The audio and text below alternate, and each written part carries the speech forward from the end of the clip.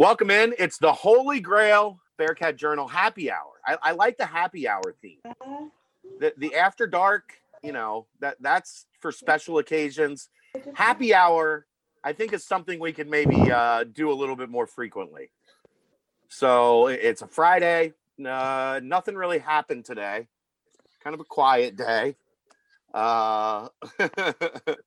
So we'll go ahead and get things started. It obviously starts off with the news that Marcus Freeman is now the defensive coordinator at Notre Dame, which, if you couldn't tell on the board, took me a bit by surprise today. Desmond Ridder is back. Yeah. Myjai Sanders is back. The only one that really kind of took me by surprise is Curtis Brooks is back. That was one that I had been hearing it wasn't likely on Curtis Brooks. But he made the call. He's going to come back. So the defense looks like it's going to be pretty good next year, even if they have a new defensive coordinator, which now they will. But Dave, what's up, buddy? You're still on my account. Oh, yeah.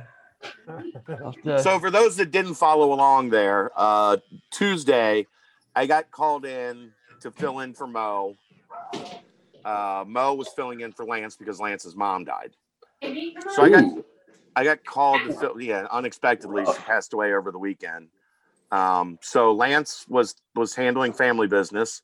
I got called to fill in for Mo.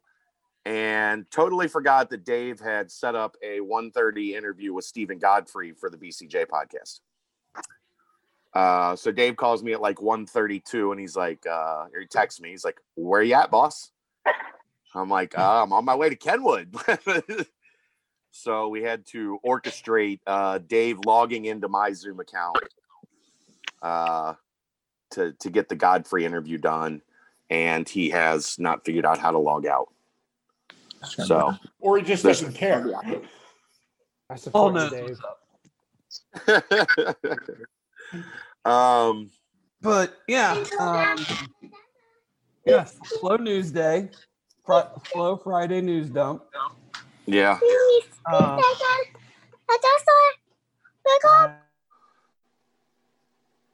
Unmute, Dave.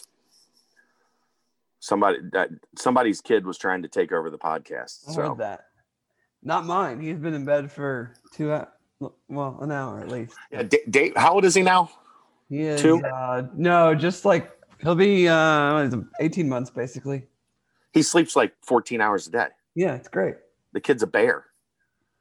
But no, obviously Marcus is the story, but I'm actually just more excited about Dez returning, the proposition of what this offense could be next year.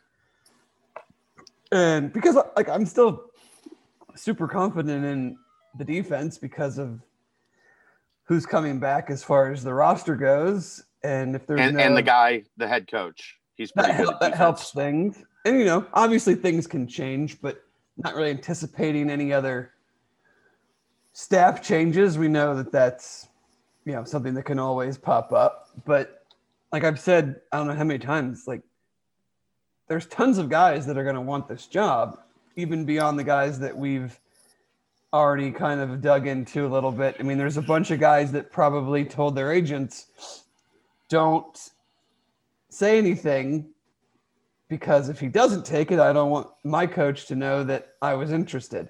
Now that's not the case. Here's an interesting caveat.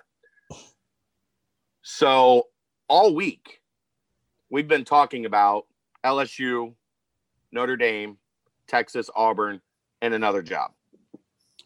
Because that other job had been putting feelers out for Marcus throughout this process. The only reason that job or that name or that school didn't go public is because they didn't have a defensive coordinator opening yet. That school's Oregon, whose defensive coordinator just took the Boise State head coaching job. So if you're wondering how far out are coaches preparing themselves for these type of openings? It's been rumored since Friday or Saturday that the Boise State defensive coordinator was going to take the Boise State job if offered to him. It was finally offered to him today. Well, I can tell you. This morning I almost texted you and was like, I don't think Avalos is getting that job, because I was reading stuff that they had even further on from what you and I talked about last night, just ourselves. So I was like, well, maybe, I guess he's not getting it. And they were moving on to, I think Montana State's coach seemed to be the front runner at that point. And then tonight they report that it's going to be him. So you're talking at least a week that Oregon has been reaching out to defensive coordinator candidate possibilities for a job that wasn't open. Luke Fickell has been aware for at least a week, definitely longer, that Marcus was going to listen. There was a good chance that Marcus left. You can be rest assured that he's not starting on this process today. No. So I think that's just some important context here on how some of this stuff goes on behind the scenes. How the day played out, boy. So we'll start with Dez, since that was first. Dez actually decided to return Sunday. And he was going to announce on Tuesday. That prompted my message on the board Monday that said, I think tomorrow is going to be a good day. They decided that they were going to do the video to make a big deal out of it. Unfortunately, it's vacation week for everybody. So everyone, basically except Luke Fickell, is on vacation, including Kelsey Sharkey. If you don't know who Kelsey Sharkey is, she does all the videos. She's in Mexico. So she worked on her vacation week from Mexico to get the video from Dez ready to go. That video was ready, I believe, last night or early this morning. And that set things in motion for Dez to announce at noon. We knew that was going to be a big deal. Luke Fickell met with Majay's parents and Majay on Wednesday in Florida. On that one, I asked, are we going to get, Dave Sullivan said the video makes him want to run through a brick wall. Absolutely. That's why you wait. That's exactly why you wait, because that video was fantastic. No shock that Kelsey did an amazing job with it. It was not just some throw 2 minutes of highlight clips together to I'm coming home. And then with Majay, it was like, well, is anything going to happen? And they were like, he might not even announce. He might just show, like, he's just going to be at spring practice. Because that's Majay's, he just wants to play football. Like that's who Majay is. So that one we didn't know when that was going to happen. That could have been at any time, or it could just not have happened at all. We could have just never got an answer, and we go to spring practice, and there's Majay. We would have figured it out when he showed up for class. Possibly, yeah. But I'm not at class, Paul. Are you? True. It would have got publicized. Somebody would have seen him on campus, yeah. That's generally how those things go, especially. We've seen him in like the winter workout videos that they end up posting. Well, we have a lot of students that are members now too. So somebody would have seen, every time somebody puts a boot on for 5 minutes, somebody's like, hey, I saw so-and-so in campus in a boot. Nice. Drink delivery service, Paul. Excellent. Cable service. What can I tell you? I know. I bet you do.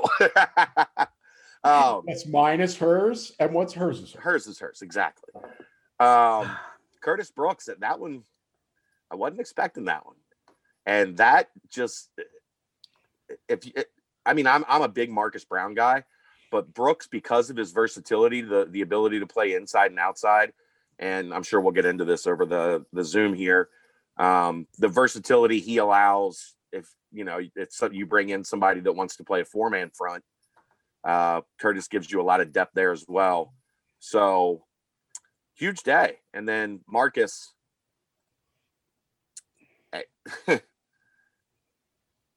there was nothing until like 5:00, 5:15 that indicated Notre Dame was still in the running. And a lot of that was the LSU folks can be a bit much. Yeah, I mean it's LSU. They believe whatever they want is theirs, and they had gotten to the point, and I'm guessing it was Orgeron.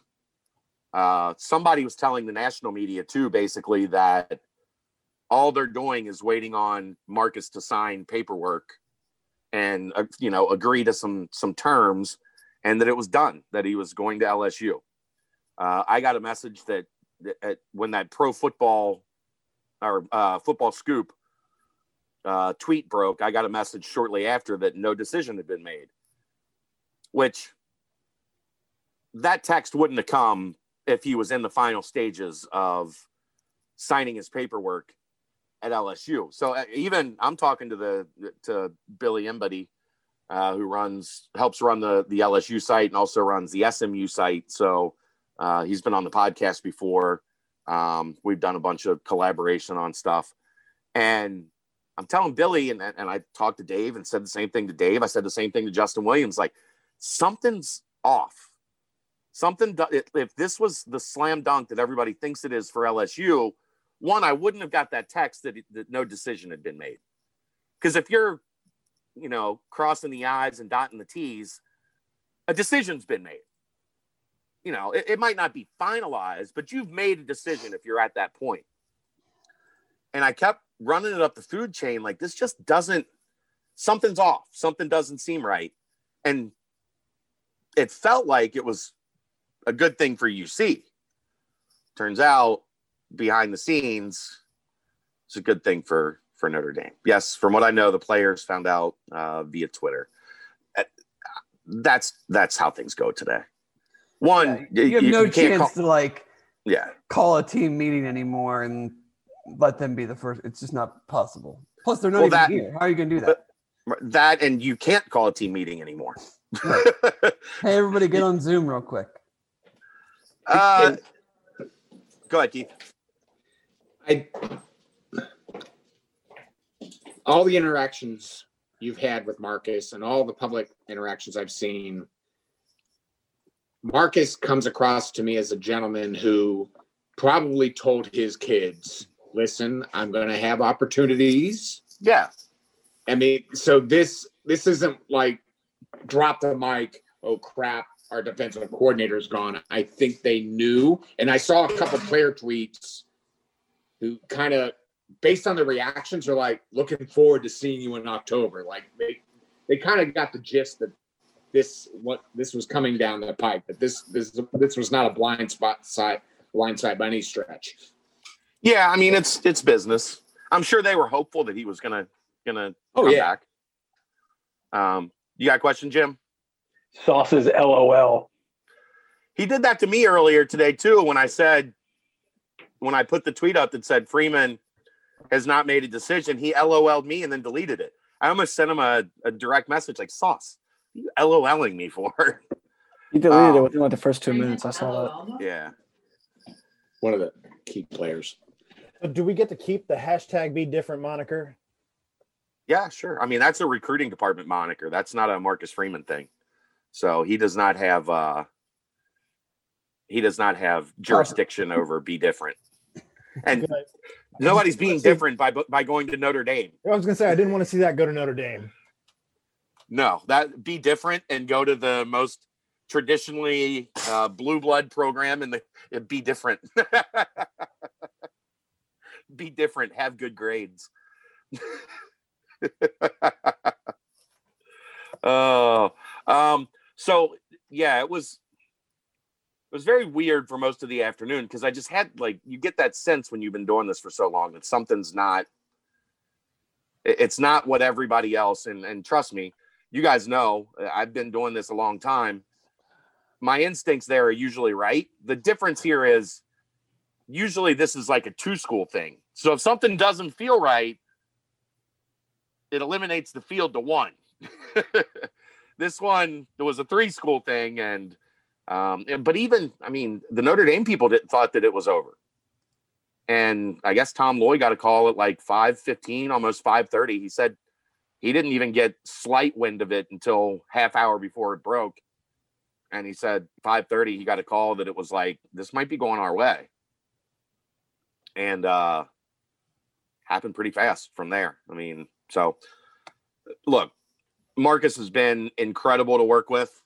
I know you guys get that sense. You should see the look on other site publishers' faces when I send them the what we do every signing day, where I get the coordinators for 20 minutes, 30 minutes to break down each and every kid individually for an exclusive. And they hit me back like, are you kidding? Like we couldn't even ask. They'd laugh us out of the building if we asked the SID for something like that. And Marcus did it every year. No complaints, no nothing. So, I mean, it sucks. I am going to miss not having him around because he's been awesome to work with. I've been doing this 25 years. He'd probably be in my top 3, with Luke also in there as well, as far as coaches that I've worked with over the years. So, you know, it's you hate to see a guy like that leave, but you also are really happy for Marcus because that dude deserves everything good that's coming his way. I mean, 34. Paul, what were you doing at 34? Do you remember? I was working in Southwest Virginia. I'd just gotten married. I've been married 2 years. Did you have a $2 million a year job? No, I don't have a $2 million a year job now. Right?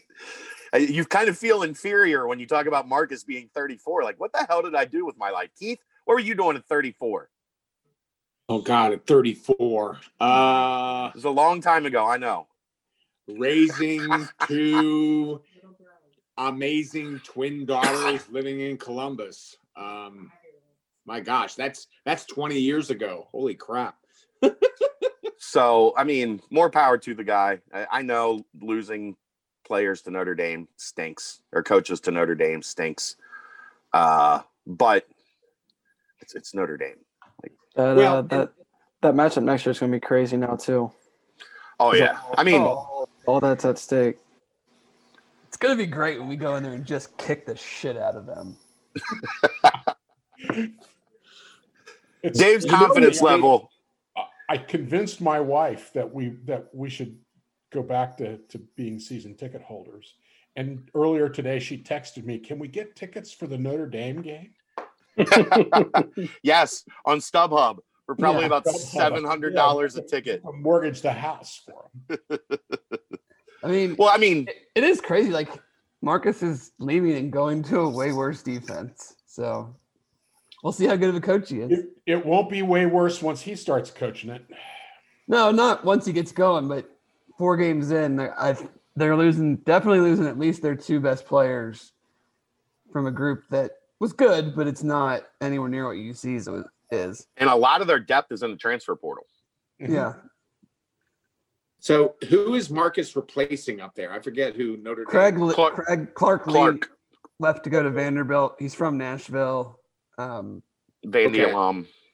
Yeah. Which, I mean, Notre Dame actually Brian's done an amazing job the last few years with his defensive coordinator hires. Mike Elko, and then Clark, and then now Marcus. I mean, he's knocked it out of the park. But let's talk about fun stuff. Yes, let's talk about. Dez is back. Dez is back. Yahoo! Should we talk about who the next defensive coordinator is going to be? I mean, we can. I mean, we don't know, obviously. No. I'm submitting my name, as I said earlier today on Twitter, with this group of players. I think I could, do a halfway decent job. Jarrell White's name just came up. The expectation. He's not going to be the defensive coordinator. I would be a lot like Coach Tenuta, so I don't think Coach Fickle would enjoy me blitzing on virtually every play.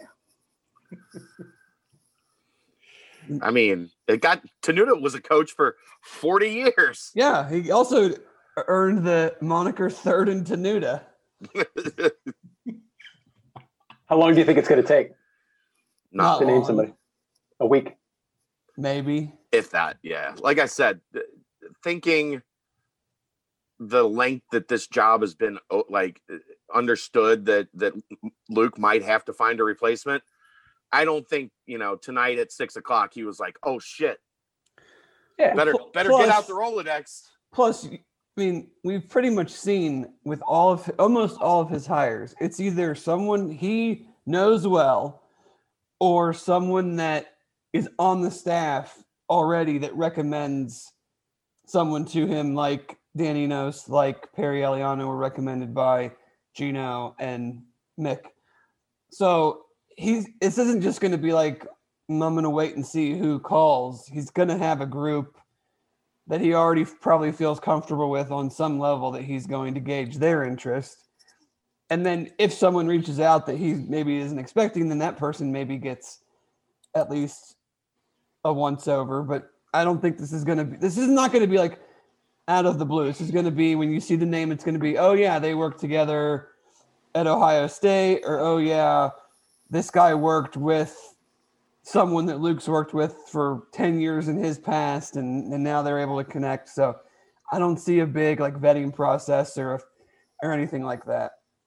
So then you can confirm the Mike Mickens and Cash as part of this trade deal, correct? No, that is absolutely 100% not happening. Mick needs to go somewhere and be a defensive coordinator for a little bit first, I think. If he wants to be. Yeah. He might just be cool. Like, look, if I can be the DB's coach at Notre Dame, as long as BK's there, and then if Marcus gets a head coaching job, go be the DB's coach wherever Marcus is, I feel like I'd be pretty cool with that. He might just ride the Marcus train, like wherever that takes him. And that is not a bad. You mean like back to Clifton in 365 days? Yes, sir. Maybe. I was texting with Mick this morning, and I was like, when the LSU rumors were flying hot and heavy, it was probably closer to lunch, and I'm like, so when's your flight to Baton Rouge? And he laughed, and he obviously now he's being coy because he knew there was a pretty good chance that Notre Dame could get him. And he's like, oh, he hasn't told me anything. He said he was going to sleep on it. I'm like, sleep on it, Nick? It's noon. What do you mean sleep on it? And I hit him back up at this evening and told him it was his biggest recruiting win yet. He got his boy. That's where that joke came from, by the way. When Marcus visited Notre Dame Tuesday and was on his way home, and I was like, I've got it confirmed you're up there. And he's like, just tell him I was up there visiting with Mick. So when I put on Twitter, Freeman's at Notre Dame or just visited Notre Dame today, odds are pretty good he was just up there visiting his childhood friend Mike Mickens. That was actually Marcus's joke that he wanted to make a funny to the fan base. I've got some names up on the board already. Dave and I have been bouncing some stuff around. The main ones, and obviously I put Chris Ash up earlier in the week. That's definitely one to watch for, depending on his situation at Texas. Paul Haynes, cornerback coach, Minnesota. Paul Haynes was a name that I threw out when they were hiring Mickens. Yeah, DB. He's a safety guy mostly, I think, but he's coached corners and safeties. He was at Ohio State for a while. He's from Columbus. He's from Columbus. He was a co-defensive coordinator for a year with Fickell at Ohio State in 2011, maybe. Did his time he was at Arkansas too? Did that overlap with Ash? I don't know. Why don't you look that up? But he had a terrible run at Kent State, just like Ash had a terrible run at Rutgers. But like Ash has coached at Iowa State, Ohio State, Arkansas, Texas, Wisconsin. Like, I don't think I'm going to hold like 4 years of dog shit at a school that no one ever won at besides Shiano against him when he's done good stuff at other high-level universities. By the end of the year, Texas defense looked pretty good. Oh, everything you read from Texas is like, here's why they should keep him. Like, everybody around that program wants Sarkisian to find a way to keep him. Oh, my God. Mike Tressel is a name I've heard, who is at Michigan State, coaching safeties now, but he has also been a defensive coordinator. Obviously, Jim Tressel's son. I don't know a ton about him, Dave. Do you? I mean, other than he was here when D'Antonio left, and there's Well, yeah. feelings there. I mean, Wasn't he the one that was running down the hall celebrating when D'Antonio left? I don't 'Cause know. he was I was going to like, the Big I was at UT at the time. I don't remember much from that period of my life. You were on the Van Wilder plan. Yeah. But he has to be at least as well regarded enough for Mel Tucker to keep him. Yeah. I mean, he was their defensive coordinator through the Cotton Bowl run when they made the playoff. He was their defensive coordinator all in the 2013 through whatever, when Michigan State had a really damn good defense and did it with a bunch of dudes that are similar to guys UC gets. I mean, they weren't churning out 4 and 5 stars. Right. So there's something there. I don't know how much, or it's just another name, but there's validity, I think, to that. Internally, the name we've been throwing around, just because he is like the main Fickle protege that's left, I guess, is Brian Mason, who was Fickle's grad assistant at Ohio State. Came with Fickle as soon as Fickle got hired. Mace was down here, was the recruiting coordinator the first year. The last 3 years, he's been the special teams coach, and he's coached the Jack linebackers. I think Mace has 8 degrees, everywhere he's been. Well, he was a grad assistant at 4 or 5 different places, and he would just pick up. I have a little bit of breaking news. Okay. Masters every other year for a while. Pete Thamel is reporting that Maryland is focusing on Dan Enos as their leading candidate to be their next offensive coordinator. All right. Not a shock, as Dan Enos has had a new job basically every year he's been in college football. Outside of his head coaching at Michigan. Yeah. Look, Dan Enos is a quarterback coach. He was here as a running back coach because he needed a job. Right. So that one, what can you do? It's the Maryland's got a nice quarterback prospect right now. Yeah. I know. I mean, this is not hard, honestly.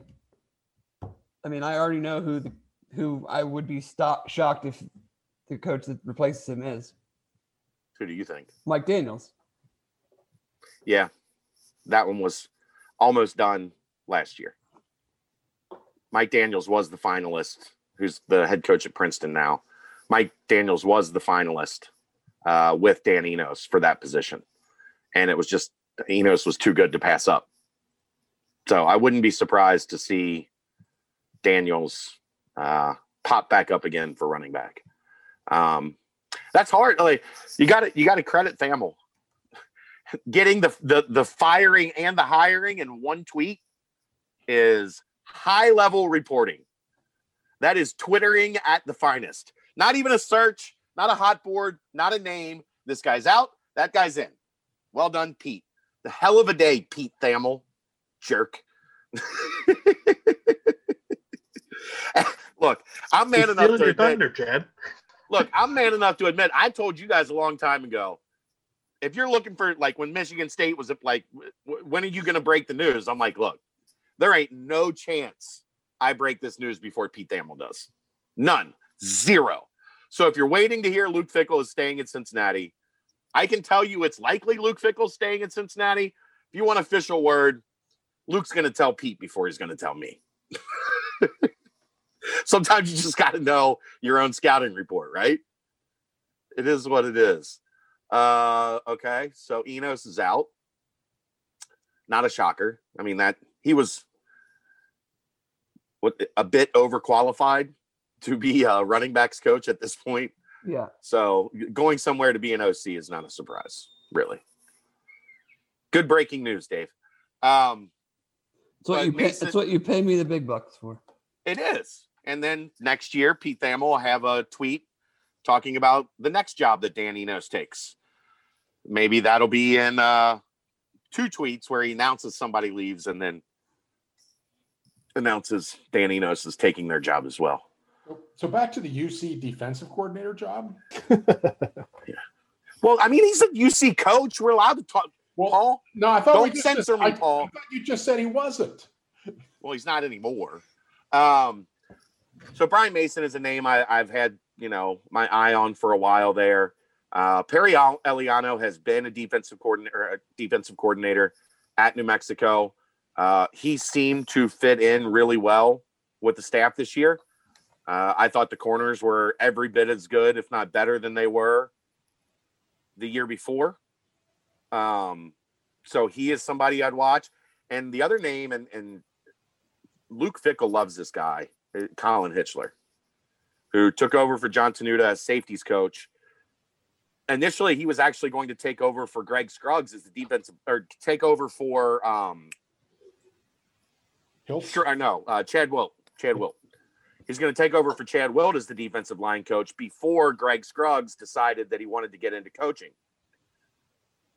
And then when Tenuta stepped away to an analyst role, then they slid him in there. So if Fickell thinks highly enough of the guy to go from he's going to be our defensive line coach to he's our safeties coach, clearly he thinks very highly of Colin Hitchler.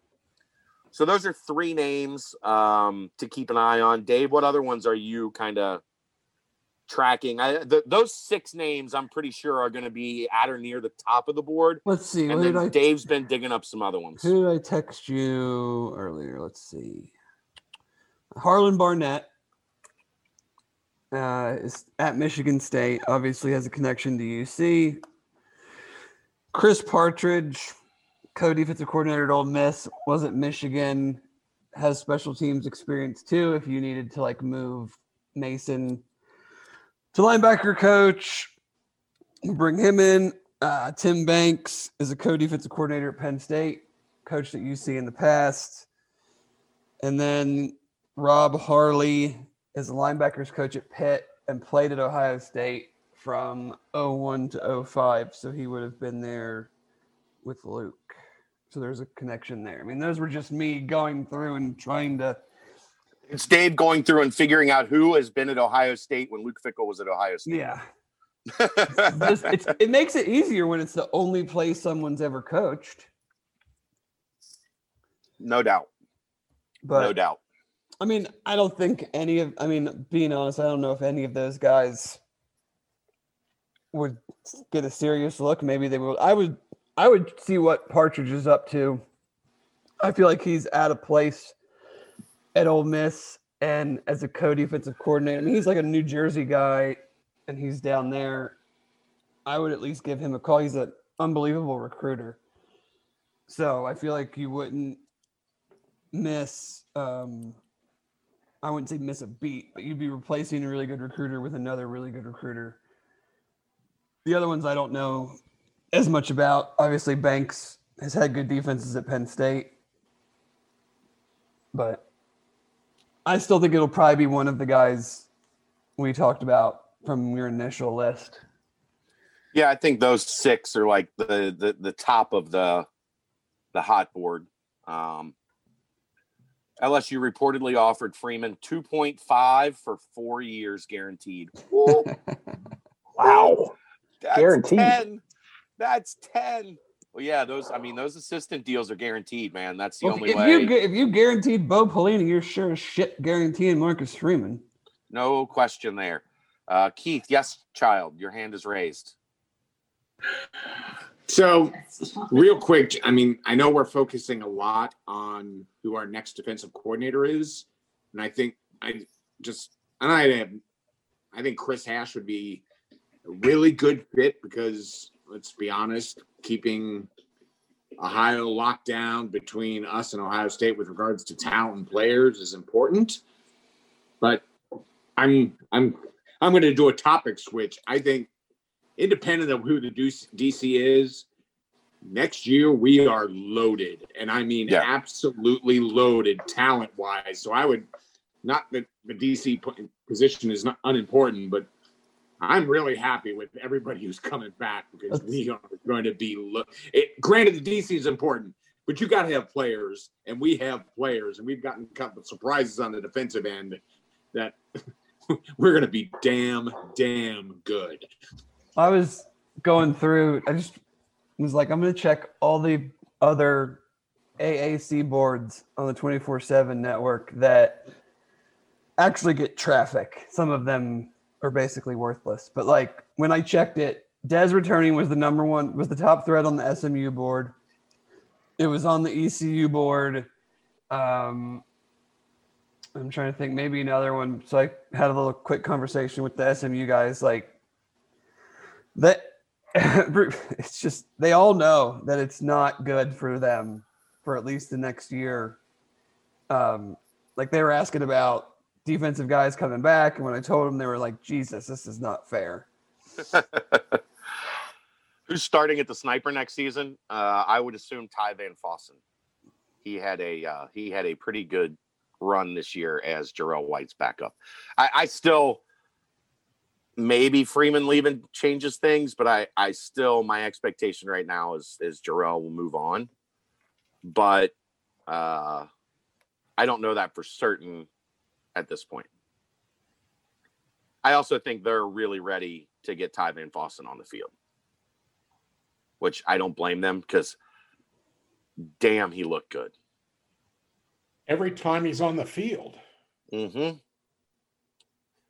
I mean, there were games he had 6-7 tackles and felt like he only played 2-3 series. So that, and not only Van Fossen, but you're also looking to get pace on the field a little bit more this year. So if that's your 1-1A and Beavers is back and DeBlanco's back, you know, where does Jarrell fit in there? And I know Jarrell's amazing. And the defense would assuredly be incredible if he came back. But they've got two guys at that spot that are ready. So that makes it tough in all of this for the coaching staff, right? Because you're dealing with guys you think are ready to go.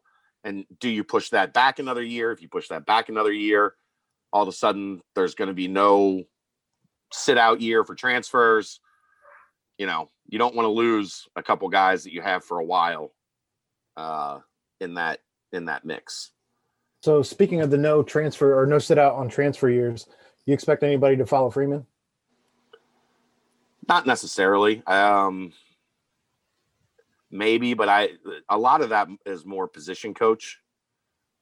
So I guess you could see an LB or two, but I don't think so. I don't know what Notre Dame's situation is like. I'll have to ask Tom. It's different. Like you can't. I mean, you have to obviously have the grades. Well, I just meant one, you have to have the grades. Two, you have to have a spot in your 25. Well, I just meant with recruiting too. Like just recruits incoming if they would switch. They're signed. You're not letting a kid out of his commitment. Not the commits for 22 though. Oh, you can't possibly worry about that right now. That's true. I mean, they can't even until these kids can get on someone's campus. It's great that we have a bunch of commits already and that they're number 6 in the country, but like talk again in the middle of the summer if they still haven't allowed them to go on visits. Then I'll be like, okay, maybe then there's something to this. But like, and the kids deserve it. Like, I want the kids to be able to come here as much as go to other places. Like, I don't know. It's not something that I've given much thought about. Like, especially with Marcus leaving, when kids decommit, who knows? Half our recruiting class is already decommitted once, and they're not even like 17 years old yet. So, yeah, I wouldn't sweat 2022 yet. They'll be fine with what they did this year and what's coming back next year. The last thing I'm worried about right now is how things look 11 months from now when they sign a 2022 class. I think it's going to be very good. And even the talent thing that we were talking about, I actually had the privilege of going to the Peach Bowl, and I happened to be sitting in the Georgia section, which was terrible decision on my part, but I want to he's a Georgia fan, so we ended up seeing the Georgia section, and all of the like good old Georgia people there were very, even though obviously we lost and that was awful, but I mean they were very high. Like they were like, we didn't know you guys were going to be like this good, because even like watching it, because I was up in the 300s, not a bad seat in that house, but like beside that one play that guy laid out and made a hell of a grab, there wasn't one play where you were like, damn, like that was just a better athlete by them. Like I thought that every time their tight end caught the ball. Oh yes, no, that's yes, I can agree with that. I can agree with that, Jordan Davis is just another but again, but like being. Yeah, that one possession when Dez got strip sacked and they literally ran 3 plays on the flat and just guys ran away from us. But beside that one little drive, I mean, you see absolutely look like they belong. Yo, there's zero question. And question. And the thing is that we lost the game. We lost the game. It's not like it's not like shoulda coulda, like we lost the game. So yeah, without question. Are we ready to talk about Dez yet? Can we talk about getting the best player in the American Conference back? Because that's the big news of the day. Yeah, losing Freeman hurts. But he ain't got no more eligibility. Right, exactly. Dez has eligibility, and if you're Dez, aren't you kind of pissed at Ben Bryant because Ben gave away what was going to happen? He congratulated him. It's fine. No, but I mean, like if Dez left, Ben was going to stay. If Ben was going to stay, Dez was leaving. When Dez announces he's leaving, like the gig was up.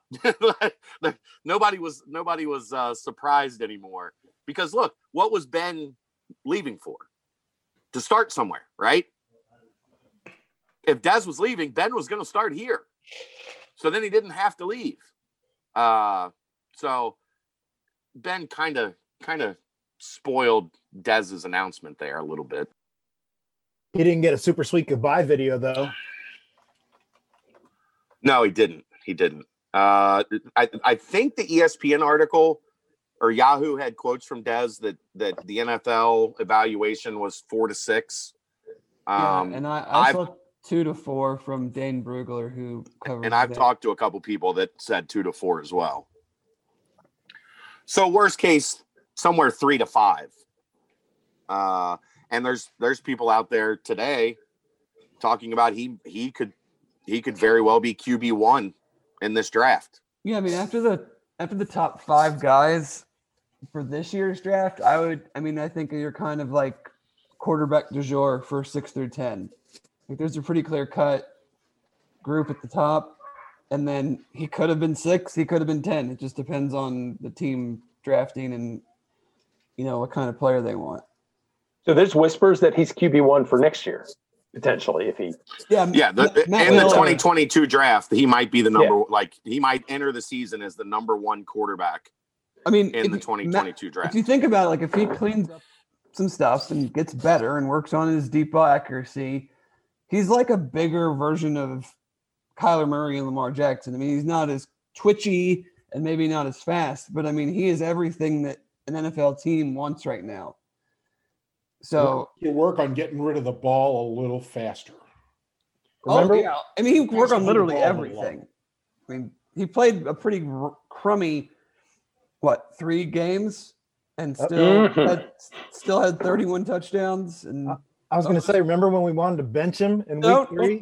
Don't let me into this shit, Aaron. you got a mouse in your pocket, Aaron? That's twice in a week you dropped that joke, man.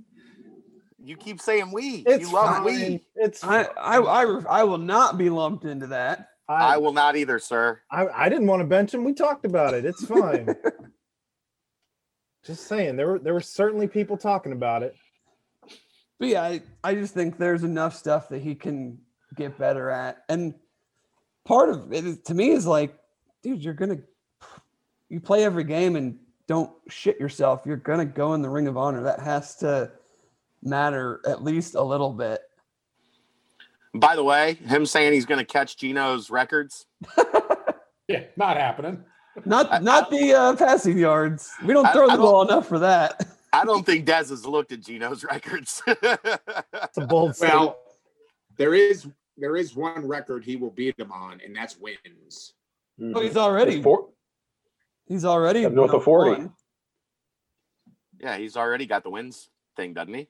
Yeah, he's 30. I think so. Like 30-6 now, or something like that. Yeah, Dez is at what, 6,000 something yards?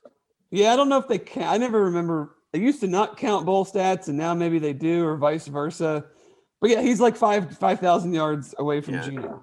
He's going to have to throw for 5,000 yards next year to catch Geno, and it ain't happening. he'll walk away. Running backs for that. But Geno has 11,000 yards passing in his UC career. Yes.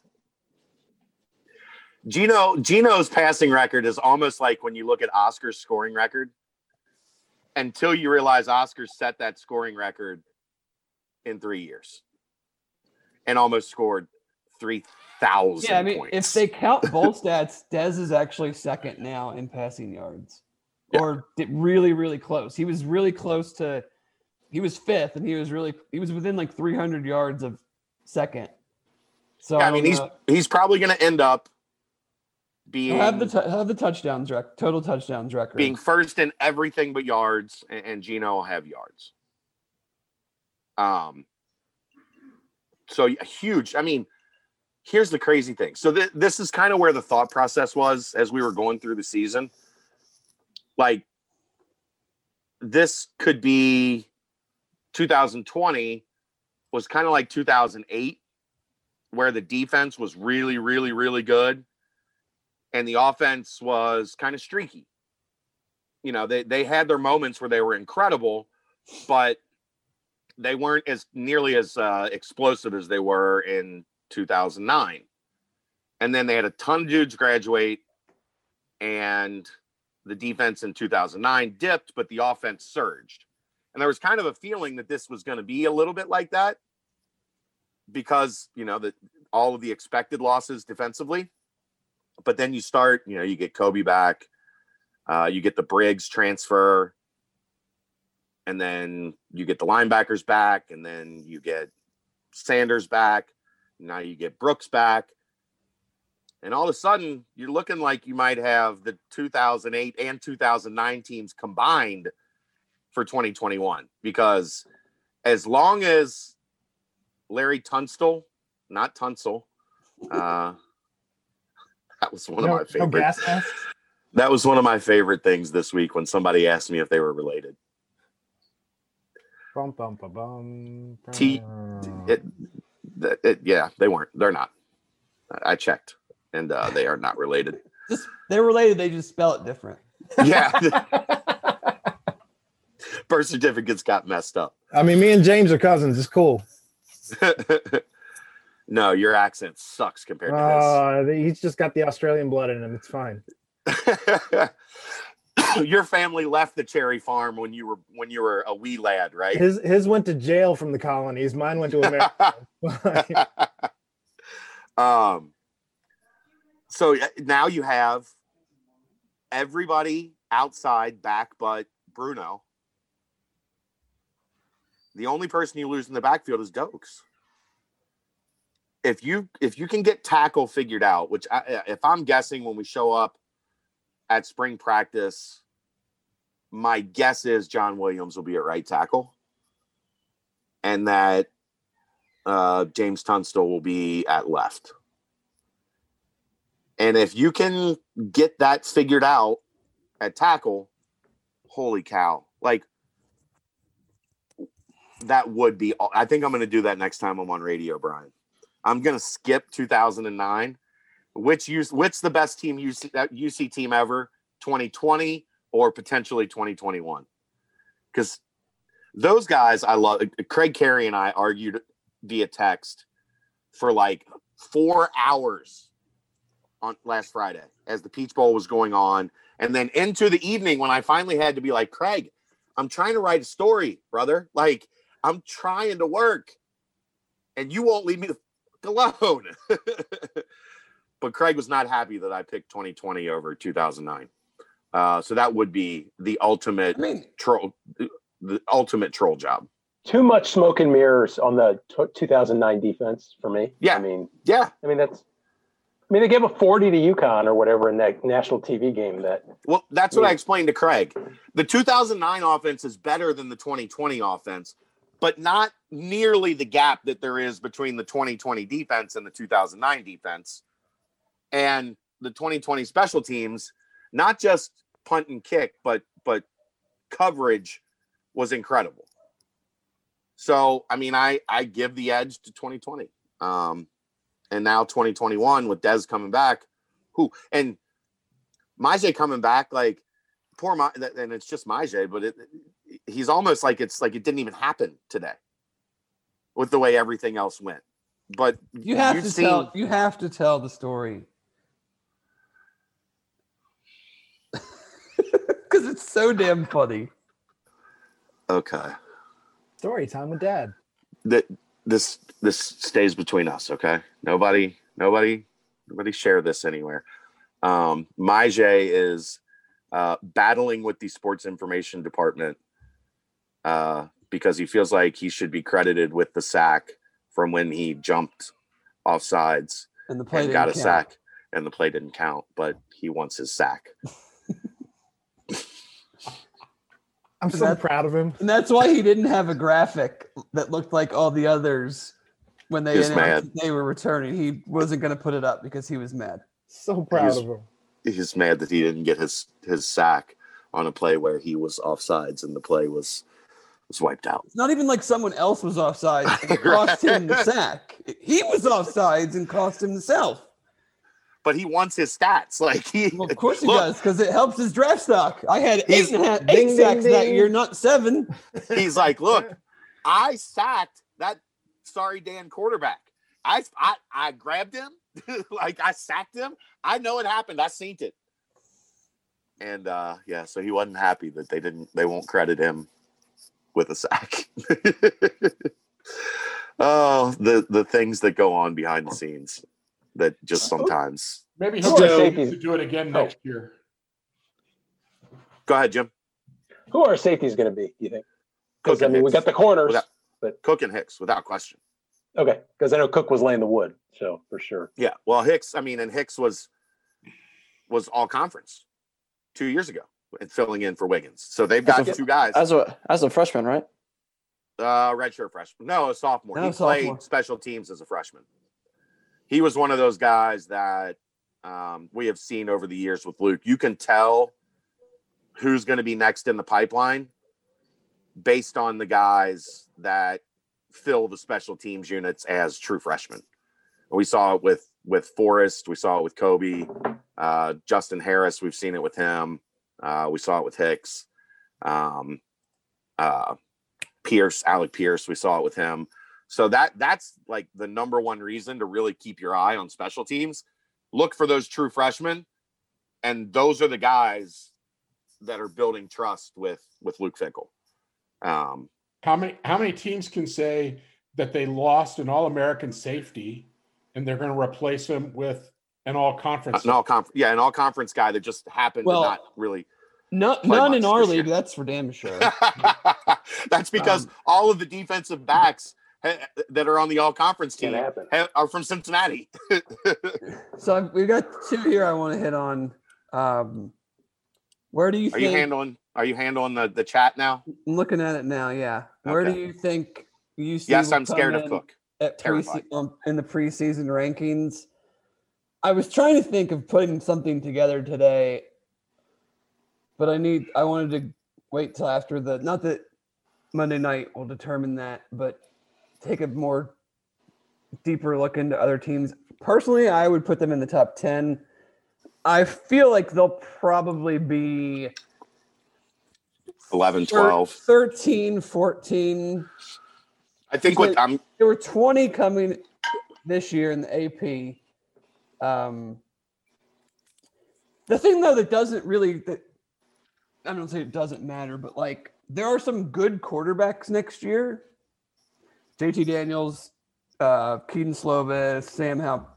But, all the Rattler, teams Spencer that Rattler. are really, really good are replacing their quarterback. So you could see, like, yes, North Carolina could be higher than UC because of Sam Howell, and they could go out and lose 3 games because they're replacing a 2,000-yard rusher, two really good wide receivers. Like, so you could see, and if we have a regular year with 12 games and actual non-conference games, teams are going to lose. If UC goes 4-0 in non-conference, they're going to be easily in the top 8 a month before the first. That's why they can't start us out too high to begin with, because if we do beat those top 2 teams, they can't put us super high because, Lord forbid, you have a G5 that high. Well, I wanted to, because then when teams start losing, then the shit will start right away, and everyone will be bitching and yelling, and we'll get the playoff expansion even sooner. 2 lost Florida ahead of us already in week 4. It's crazy. I mean,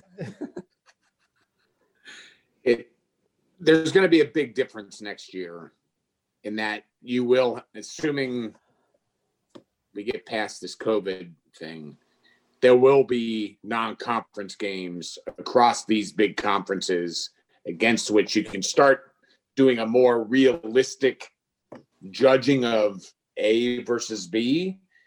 And I just pulled up our schedule for next year. It sets up perfectly for us. I mean, it really does. Miami at home, Murray State at home, at Indiana, a couple of conference games probably, at Notre Dame. But we get all of our toughest conference games at home. SMU, Tulsa, Central Florida. They all got to come here. Memphis is not on the schedule. Our road schedule is East Carolina, Navy, Tulane, and South Florida. I mean, it sets up perfectly for us. It really does. Win those 2 games in Indiana. Oh boy. Yeah. When I think my guess is they start at 9. And that Notre Dame game is at a perfect time. It's October 2nd. We're about a month into the schedule. If we take care of business, we're going to be in the top 10. Notre Dame might be there, but that goes from just some random non-conference game that NBC's got to cover to a potential top 10 matchup on national TV.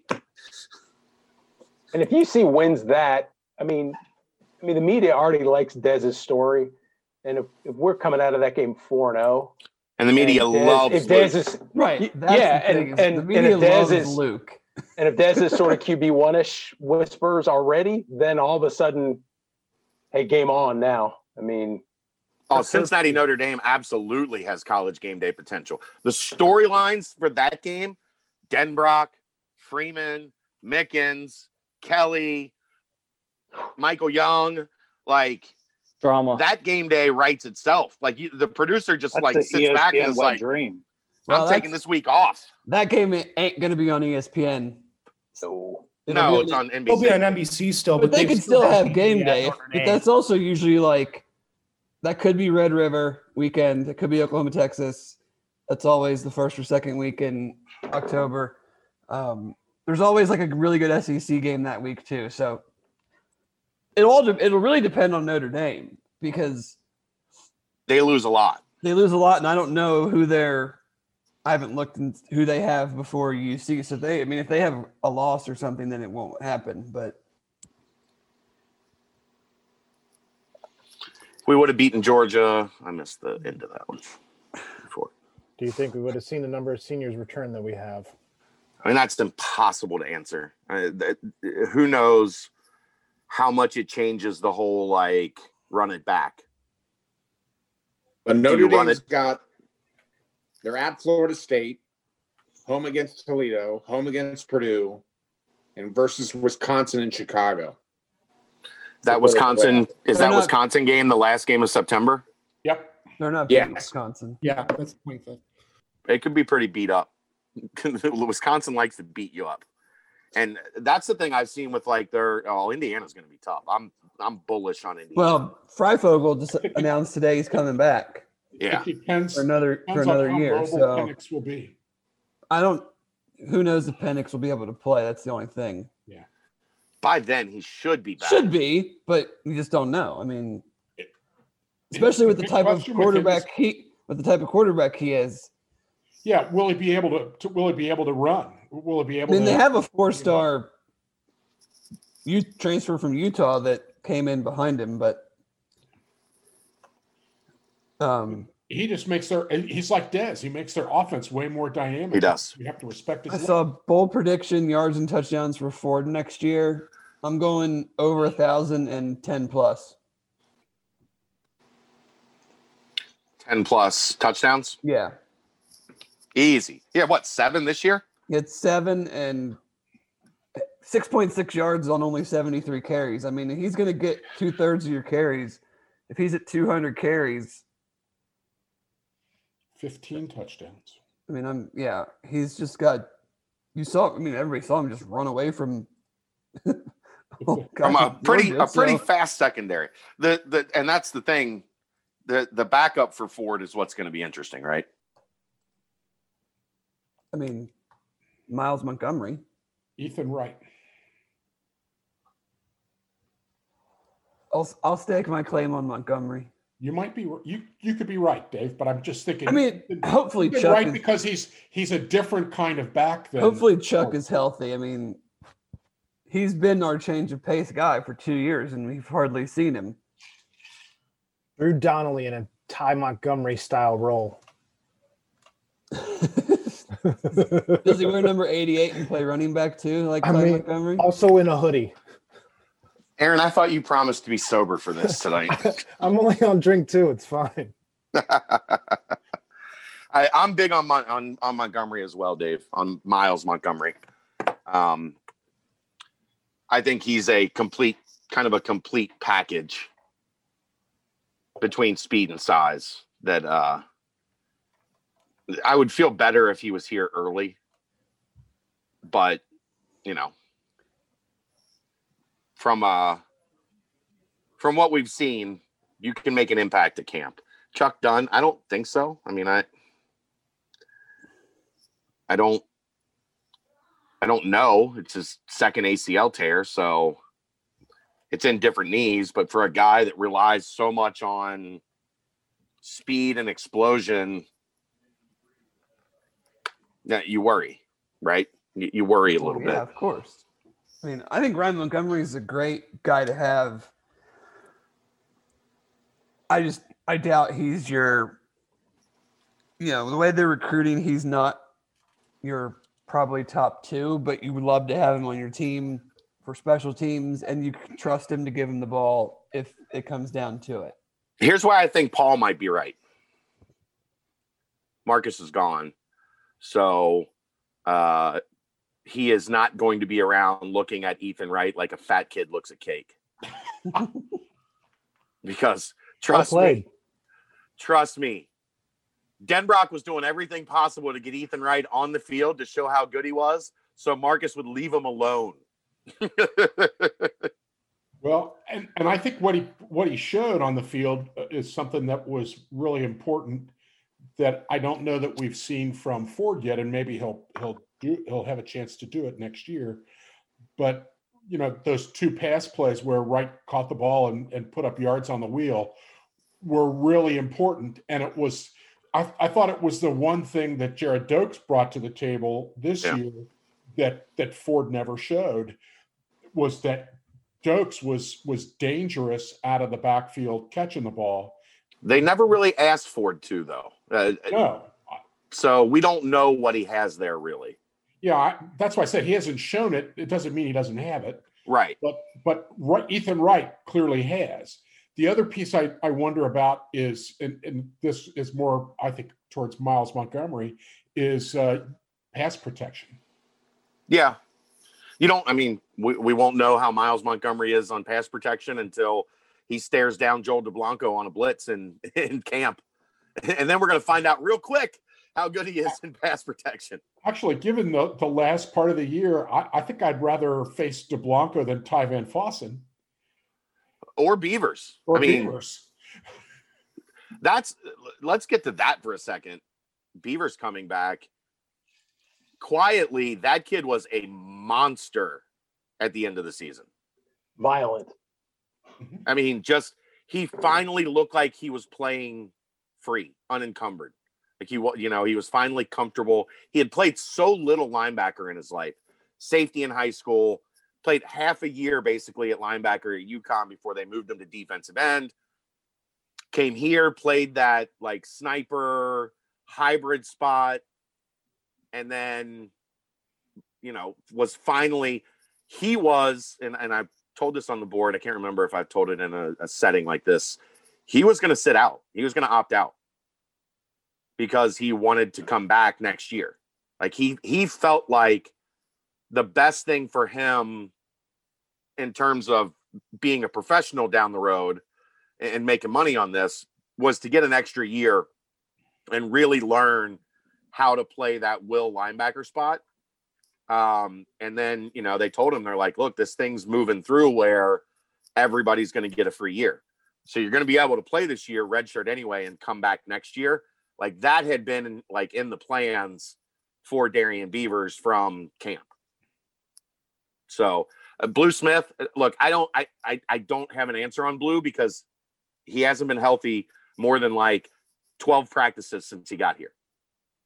And I don't know. Like he's 2 years. He hasn't played until I see him out on there. There were flashes at times at practice, but inconsistency was a problem.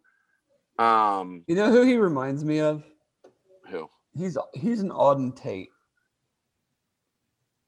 Maybe.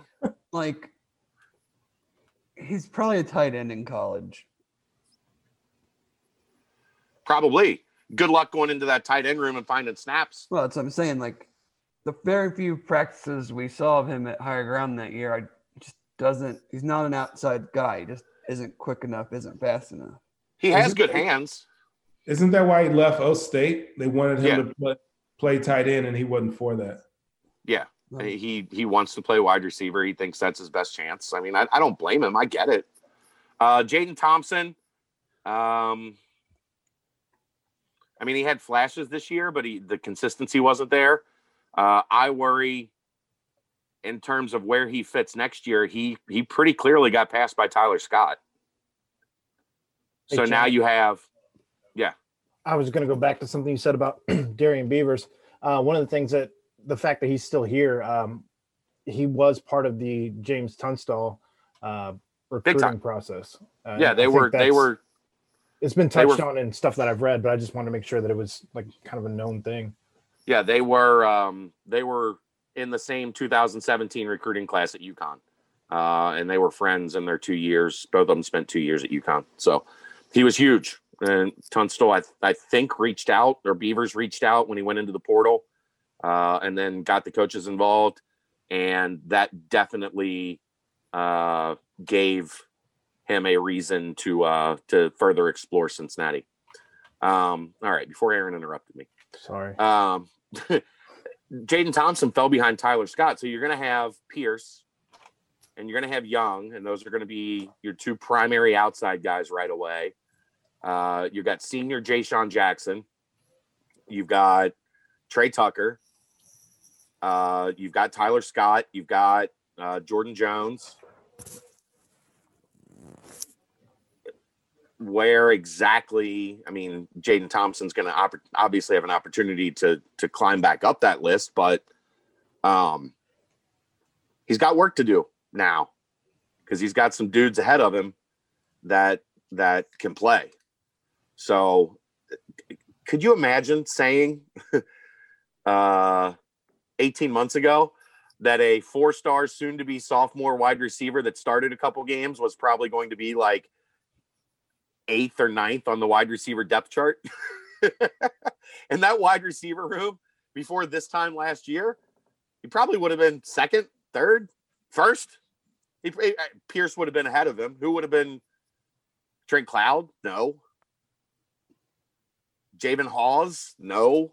He probably would have been your number 2. And now we're talking about how can you get him on the field as your 6th or 7th guy.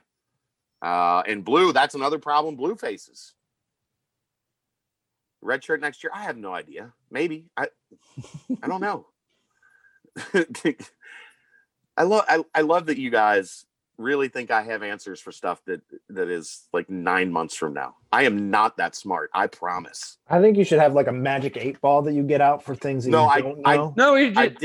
I did that say, for a long time. Say yes or no, and then someone will remember it when it doesn't happen, and then they'll yell at you. Yeah, see that after 14 years, I've learned that trick. That's exactly what they do. Remember that Zoom you did on January 8th, 2021, where you said Jaden Thompson would be the fourth receiver? It was 9:12 p.m. We still have Marquise Bell, Chris Scott. Yeah. You got a lot of dudes in that wide receiver room. Hell, 18 months ago, Daron Donaldson would have probably been in the top 3. Yeah, he was good in camp. Yeah. And then couldn't play. Couldn't get on the field. Couldn't get on the field. So I don't know. Aaron, I used to have a magic 8 ball. Norman Love too. Yes. It's around. I don't know where. It's around here somewhere. Ask your daughter. I used to use it for Monday night, the weekly chats, when people would ask me stuff like that, and I would shake the magic 8 ball and I would just answer whatever the magic 8 ball said. If you can't find it, I'm getting you one for your birthday. You can hold it's me around to here that one. somewhere. It's around here somewhere. Jaheim Thomas. That one's going to be interesting. Him and David Jones with DeBlanco and Beavers returning. Wilson Huber right now is still at linebacker. I think he probably stays there, but I wouldn't be shocked if he ventured back over to the other side of the ball as kind of that Bruno LaBelle inline tough guy to move forward some of the linebacker depth. But you would think right now I would have I would have Pace, I would have Huber, and I would have Engel as my second team linebackers, with Thomas and David Jones probably right behind. Imagine if I'd have told you when Tommy Tuberville lost his job that in 4 years we would be talking in depth about who will be the 7th and 8th wide receivers and who will be the 7th and 8th linebackers, and talking with confidence like, I mean, those guys are pretty damn good. Yeah. Well, actually, Tuberville recruited some good guys. They just didn't coach them up very well. Well, that, and they didn't recruit any depth. Yeah, they didn't recruit the depth. I mean, that was the thing. They had a couple dudes here and there. But even I remember back when when Michael Pitts and Wiggins got to campus that first year and watching them at practice, well, these dudes are clearly different than everybody else that's here right now. Mm-hmm. You could just see it athletically that those guys were on a different level than a lot of the guys on the roster. There just was no depth. I mean, that's kind of the point I was getting at. When we were breaking down those rosters, and I remember vividly because Tim retired and left me to cover a 4-8 team. Thanks, Tim. He didn't know what he was doing to me when he retired. But you looked at those teams and it was like, all right, well, here's the starting, middle linebacker, but who's outside? Here's one corner. Don't know, Lyndon Stevens and Grant Coleman were your starting corners. Lyndon Stevens would have probably been a good nickel or been a good, fourth guy. And he's hung around on the edge of the NFL for a while. Yeah, I was going to say he's a bad example because he's playing on Sunday. Yeah, who saw that coming? Nobody. Yeah. Lyndon Stevens and his dad. And that's not a shot at Lyndon because he was solid. That's not to say that he wasn't any good. It was to say that he's not at the level that we've seen, and the level we've seen. Would he have played ahead of Sauce and Kobe or Arquan? Probably not. Right. Justin Harris? Just imagine if my favorite guy was still on the team, Chad. Which one, Dave? AT. Oh. They'd have the best secondary in the nation. I mean, he would have graduated 3 years ago by now, wouldn't he? Well, he would have gone pro early. Let's not kid ourselves. He was really good until he shook down a drug dealer. And held him at gunpoint on camera in the hallway of the apartment complex. Not great. Oops. AT was good though. I mean, I share the name, the full name. He was. And have you been to prison? Luckily, no. Okay. Well, you're one up on him. You're one up. You're doing a little bit better. Winning. Yeah. AT was really talented, and that kid was very good. But there weren't a lot of them was the problem. There just weren't, the numbers weren't there.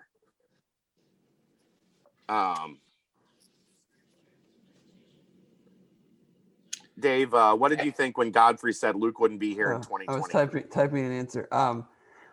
I agreed. I just felt it would have been too easy to just be like next year.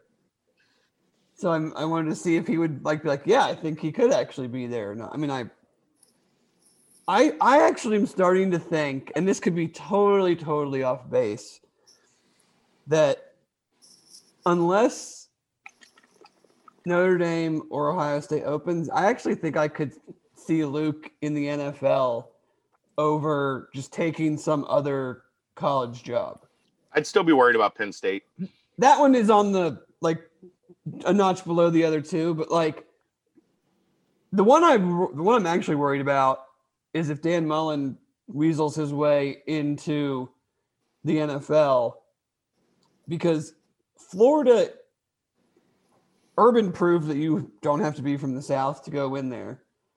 And they would, if they wanted Luke, I mean, he would walk in to a top 5 job, top 3 job with a full plan in place of this is exactly how it's going to go. And this is exactly how we're going to get to 10, 11, 12 wins a year. And you get to do it in the East. Florida is an insane job when it's done right. It is top 3, top 5, hands down. Yeah. And that one, I'm are they smart enough to go after him, or they do the bullshit let's go get some other SEC inbred offensive coordinator that we can all pass around in 4 years and. I can't see them going after the SEC does all the time. I mean, even with 3 losses, they're top 10. I'm one of them, and I still make fun of it because it's there are good football coaches outside of your little, cluster down there, guys. You don't have to all hire Will Muschamp and Gus Malzahn and Hugh Freeze. You can do better. You're allowed to do better. But after Muschamp, I can't see them going defense again. But I mean, they have Mullen though, and he's just a whiny little shit. So here's what could change that. They were top 15 in offense this year at Cincinnati. If they're top 10 in offense next year at Cincinnati, that defense label kind of fades away a little bit, because then you're seen as a head coach that can run a program that facilitates both, that can be good in all 3 phases of the game. I think that changes that narrative a little bit, where if you're hanging around in the 30s, the 40s on offense, that defense only label is going to stick with you, right? If Dez comes out and pops as a Heisman finalist and projected to be one of the top 2 or 3 quarterbacks taken in the draft, then Luke becomes a complete coach in perception, and perception matters. I can see that. Games. Yeah, if we can send some people on offense to the league, that'll change the perception. I can definitely see that. Especially a quarterback. Other than those, though, I just don't know. I don't see him. I could see him going to the NFL before I see him just going to some, even if it's an SEC or Big Ten job that isn't one of those other ones. I'm why do you need to do that? I don't see it. And there's been already a lot of discussion from the media about them thinking more college coaches are going to go to the NFL because it's just going to get harder and harder to coach college with name, image, likeness, the transfer portal, the one-time automatic transfer rule, that if you just want to coach ball, the NFL is for you, and you don't have to worry about all this other ancillary nonsense. Yeah, but is that Luke? I mean, he gets wound up talking about the 18 to 22-year-olds. He does, but at what point do you, if all the other stuff continues to make it harder for you to enjoy the aspects that you like, he is a ball coach, above all else. And, could he just say, you know what? I just want to go coach a team. I don't want to have to worry about all this other nonsense. So what are the early returns on Matt Rule, since I'd say he's the most recent comp, right? What's the in a fairly good comp, actually. I mean the way that they do things. I think they're good. I mean, his staff is about to get ravaged, which says a lot about him. I mean, if Joe Brady gets a head coaching job, he's going to lose his offensive coordinator and his quarterback coach in 1 year. And Carolina wasn't great, but I think the players loved his demeanor, his personality. And, I think if they figure out a quarterback situation, I don't know if Teddy Bridgewater is their guy, but I think as a whole, he came in with a new owner too. So the owner obviously is going to ride with him for a while. McCaffrey was injured like all season too. McCaffrey was hurt, and their defense was just an absolute disaster 2 years ago. All 7 of their draft picks this year were on defense. So they've got a ways to go, but I think him as a coach, I think the returns were good from what I was able to. I mean, I don't really follow them, but I definitely didn't hear anything like he's in over his head. He's a college guy. This isn't going to work. It's definitely not a Steve Spurrier situation, or it doesn't appear to be, after year one. It can't hurt that one of Luke's best friends is a coach. So right. Yeah, and I mean, they're basically like twins. Vrabel's a little bit more gregarious. He said he'd cut his dick off to win a Super Bowl. Sorry. I mean, Luke probably feels like that. He just doesn't. He literally said that. That's wild. That's absolutely wild. Why? That's like a quote of the decade. He also had one of his kids or someone taking a dump in the background of their Zoom call during the NFL draft. They weren't taking a dump; they were just seated in a. Right. I mean, but it made it look like that. Fashion. So fantastic. It was funny as hell. He sounds like a guy that you could like. Okay, so I've explained Luke that I would like to drink 20 beers with. He would drink you on the table. So I've explained Luke as like the uncle that you want to hang out with at the barbecue, like the 4th of July barbecue. Vrabel's the uncle you go out with after the barbecue is over. You finished adult entertainment establishments. Yeah, you finished my analogy. Like Luke is the guy you're flipping burgers with and talking about life and your business ventures, and then Vrabel's the like blackout with. Let's go. You want to go steal some shit? Luke is like, I'm going home with my wife and kids. You have fun with Uncle Mike. But their coaching is similar, even though their personalities, Vrabel might be a little more turned up. Vrabel jumped to the NFL pretty quick though, so he was supposed to be the defensive coordinator here, right? Right. But like he moved pretty soon after his career. I mean, he was back in the league. But he had much more NFL pedigree and like Belichick's blessing and right. That's what I'm saying. Like, so it's not as like Luke would be making a pretty big jump to spend this much time in college and then decide that I want to go coach in the league. But it's outside of a few jobs, unless something just crazy happens, we were like, of course you're going to take the Clemson job after Dabo Swinney. Like. I'm just throwing that out there, but like, we're at the point now. Like, what job is he going to leave for outside of those few? Unless he gets to the point where, like, we're 2-3 years down the road and this playoff thing is still a disaster and they're still in the AAC, and he's like, I don't care. I'm just going to go win here because at least if I do win, I'll get into the playoff at this school, at X school. So Dave, here's an interesting. Here's I got a question for Dave, Keith. I got to cut you off. Go ahead. So. 2 years from now, the Zach Taylor experiment finally blows up, and Mike Brown comes calling on the easy call because Luke Fickell has established himself as a god in the city, and Mike Brown loves the easy call, right? Well, yeah. Do you take that call if you're Luke? I mean, do you want to coach in the? Yeah, I mean, you take the call. There's no harm in not taking the call. Do you take the job? I mean, Mike Brown's going to be alive in 2 years. And go get Katie and Troy. Like, there's a fucking difference. There's a huge difference. Gotta build an indoor practice facility first. Why? They have the perfect system. They just rent UC's out. I wouldn't build one either. UC only charges. The county's on the hook for it. UC only charges like $4 an hour for the Bengals to use that thing. No, I wouldn't.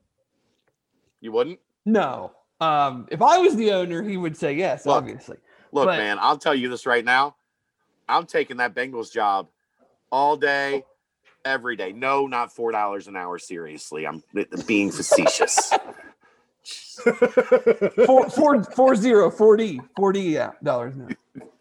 Taking that Bengals job all day, every day. You're getting the length of your contract. Oh, like that's a given. I mean, yeah, getting paid. If you want primo chef's kiss job security,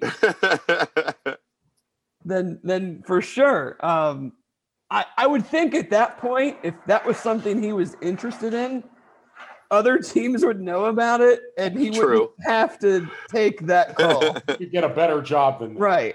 I hear they have a history on I don't know. former Bearcats coaches.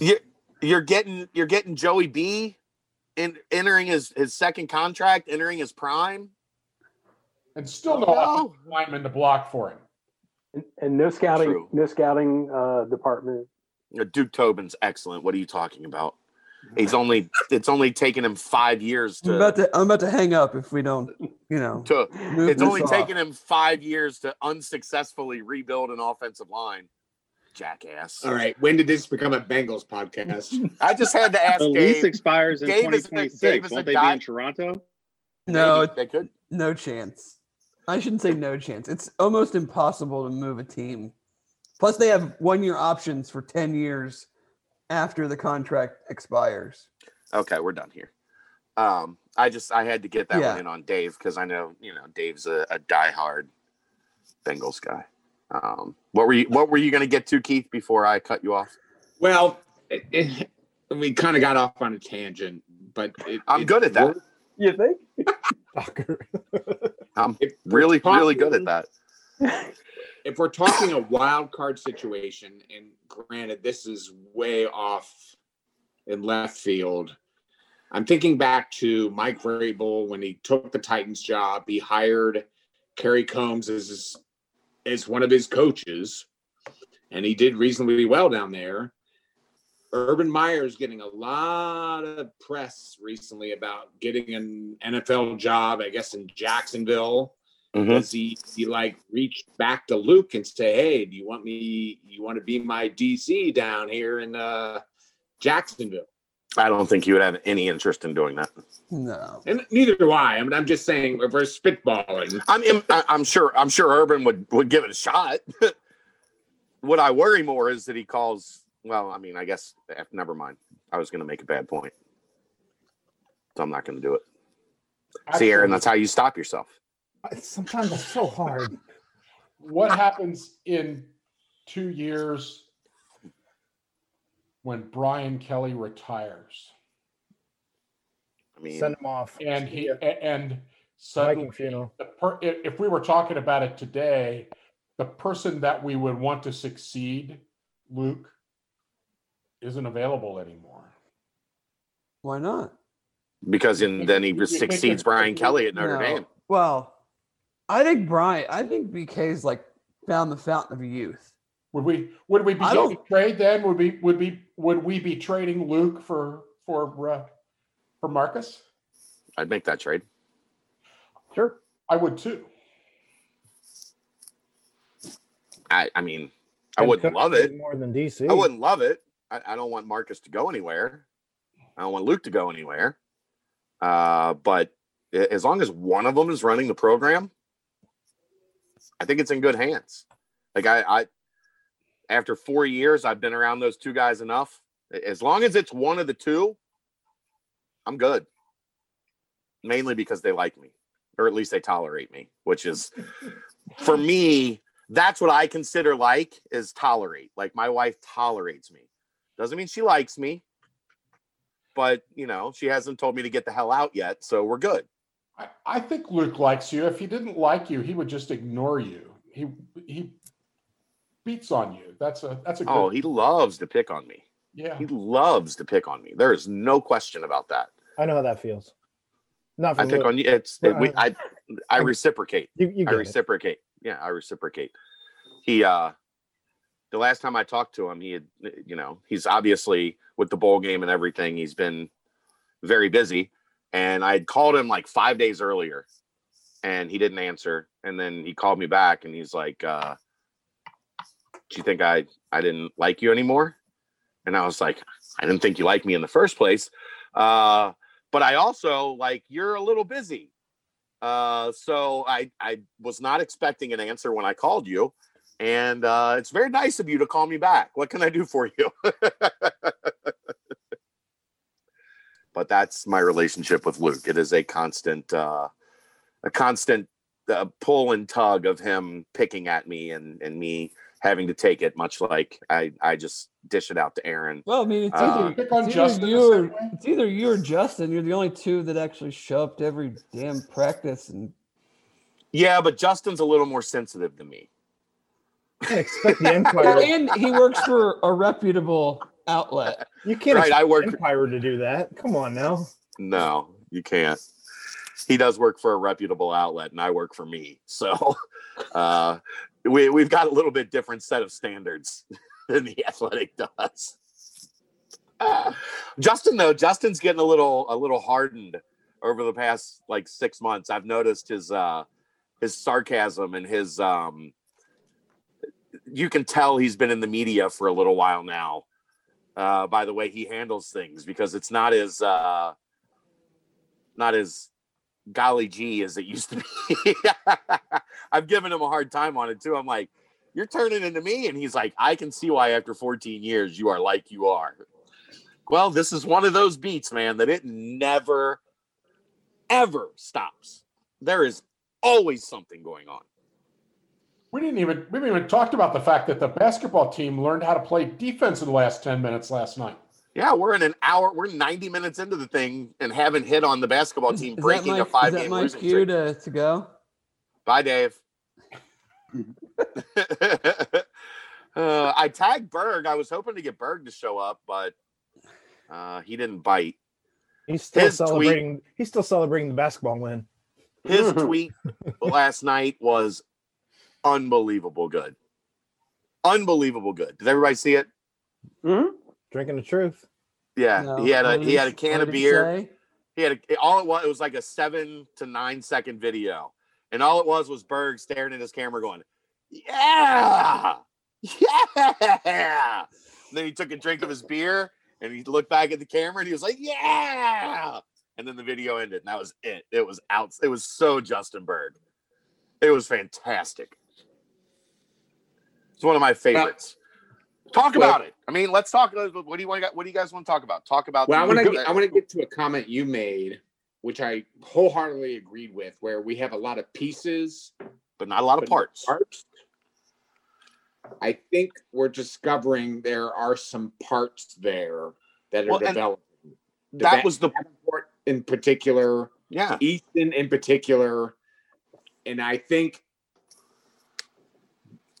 NCAA tournament to be damned.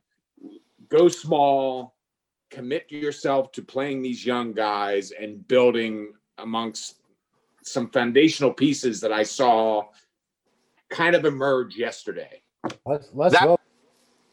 Well, Aaron, we're not here to dump on anybody. Relax. Not dumping. I'm just saying less minutes. It worked out.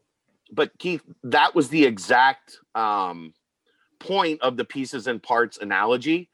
Because when I made it, it was that Luke Fickell has parts. Right. those parts used to be pieces. Because when he got here, it was broken. Those when we first started seeing Derek Forrest and Kobe Bryant and Jarrell White and those guys on special teams, they were pieces. They weren't ready to help. But they got seasoning. They moved up the depth chart and they became parts. And then when they became parts, then they became important parts, engines and tires, steering wheels, like things you really fucking need. And that was the point, is that John hasn't gotten to a point where he's been able to turn the pieces into parts. Sorry, Dan, I forgot that. Yeah. Well, we're way past that. Well, we're 90 minutes in. I mean, there's no way Dan and Sam are still listening. They might be. No shot. No shot. You're right. But that was kind of the whole like point of that analogy, was they haven't had the time on the floor, especially together, to really start to show things. Harvey is starting to look like a part. Davenport is definitely a part. Eason is definitely a part. Mike Adams-Woods, if he can get he's not going to go 5 of 6, but if he can be a 2 for 5 guy from 3 every game, now he's starting to become a part. And I think a lot of people want to jump on John because he relied on his older guys early. What was he supposed to do at that point in time? Right. This wasn't, I know everybody says this was a move to go small, and technically, yes. Last night was a move to go young. Yeah. Yeah. Well, exactly. This might have happened last year if Trey Scott hadn't decided the first get on my back. January. Yeah, get on my back. If this is my last year, I'm going to carry you. And he did. He literally carried us. We could have easily been talking like this last year. Think how many of the games that they've lost this year that they won last year, where they stormed back at the end. And because of Trey and because of Jaren, they were able to make those plays in the final minute to snatch defeat from the jaws of victory. And now it's the exact opposite, because they don't have that senior leadership. The Brandon versus Jaren feud, grow up, Jaren. Quit being a dumbass. Got him. That's all I have to say on that. Quit being a dumbass. Whether he's right or wrong, quit being a dumbass. But how fun has the maturation process of Jeremiah Davenport been? Dude, you know how much money I would have lost if you'd have told me Jeremiah Davenport was going to be the best player on this team. You got mad at 9 games. Said he was the go-to guy just when we recorded on Monday. I still don't think he's a go-to guy. But he was just this week. He still very rarely has the ability to put the ball. Notice it was Keith in the final 2 minutes. 14% to 41% has been fun. He can shoot a catch and shoot three. It's off other people creating for him. They went to Keith down the stretch because Keith is better at what I told you Keith is better at. I know. Than Jeremiah. All I said was, how fun has the maturation process been? It's been amazing. You get real mad at me. I didn't get mad at you. I'm trying to explain to you. And apparently you still didn't listen, because I'm having to explain it again. It's my life. Maybe we should go back to talking about football. Thanks, Paul. I mean, we can if you want. We've lost a couple people since we started talking basketball. Everybody was here for the football talk. Look, it was a good win. It was a good win. This was the first time in 4 weeks I actually cared enough. And I was out last night. I still haven't had a chance to watch the game. When I had to go out to an appointment. When I left, it was halftime and they were down by 6. And I looked at the box score and I think SMU was shooting 49% from the floor. And I thought, yeah, same old, can't find a stop. And they couldn't for a while. Well, yeah, I was going to say to the last 10 minutes, evidently they still couldn't. But the last 10 minutes looked like they got stops. You just have to be able to build off of it, or it's just a random win and a crappy year. Yeah, I think you're right. Yeah. Well, I mean, you've got Wichita State Sunday. I think that one is going to be obviously very difficult to get. But then you've got what? ECU at home. My brain's broken today. There's somebody winnable after ECU at home. Temple. Aaron looked that up. Temple, yeah. So if you can get those two, now you've won 3 of 4. Which, when we talked about on our podcast with Brent, if you can get 3 of the next 6, that would be 3 of the next 6. Yeah. If you can get 3 of 4 there, now all of a sudden you're looking at some momentum. And you're looking at a team that's starting to believe in itself and a team that's starting to find an identity. The problem being, they have been on a tightrope every game. So they're probably going to be on a tightrope against ECU. They're probably going to be on a tightrope against Temple. They're probably going to be on a tightrope against Wichita State. The identity 94 feet each way. John Brandon told me so. I'm going to stab you. Just mute him. But we'll see. Chris Vogt, I think he was used situationally. I don't like those situations. Well, he's just now. He's so bad right now. It's so frustrating because that first half, when they first put him in, he gave up 8 points in what about three trips. At the end when they make the comeback and they put him in and they run a high-low and he throws the ball right to SMU. At least he went down and made up for it and walled up and actually played good post defense. How about the time that he got pinned on the dude's backside and just watched a guy go for a dunk? Yes. I was screaming. Mike Saunders got taken out a lot because he had 3 turnovers in 2 minutes. What's kind of frustrating, too, though, is that Mamadou's not playing much better minutes. And I know that he wasn't practicing with the team for weeks. I mean, he was good in his minutes, I thought, for the most part, against SMU. So if he continues to be good in his minutes, he will see his minutes expand. It's what we saw with Zach Harvey that I tried to tell people about for 2 weeks. That's been exciting to watch, too, though, his maturation. I know, and I was exactly right about that. If he continues to be good in his minutes will start to expand, and his minutes are starting to expand. So we'll see with Mamadou. Got to play better. Got to play consistently better, and then your minutes increase. Well, I think Dan Dockich, who had the color commentary last night. Well, the worst. He did make a good point in that 40 minutes he made one good point. And it used to be the case if you came down the rim, you got came down lane like dunk or lay up, we were gonna make you pay for it, and we haven't seen that. Granted, we don't have that player that can do that. I think that's kind of an evolution of basketball, though, because because everything's spread. Everybody plays a lot softer than they used to because you can't even hand check anymore. I mean, well, and with the floor, now you have 5s that can shoot 3s, and you don't, right. In the old days, you had a guy that you were able to hang out weak side and just your job is to hammer, We already got members. I hate to Maxiel and Hicks.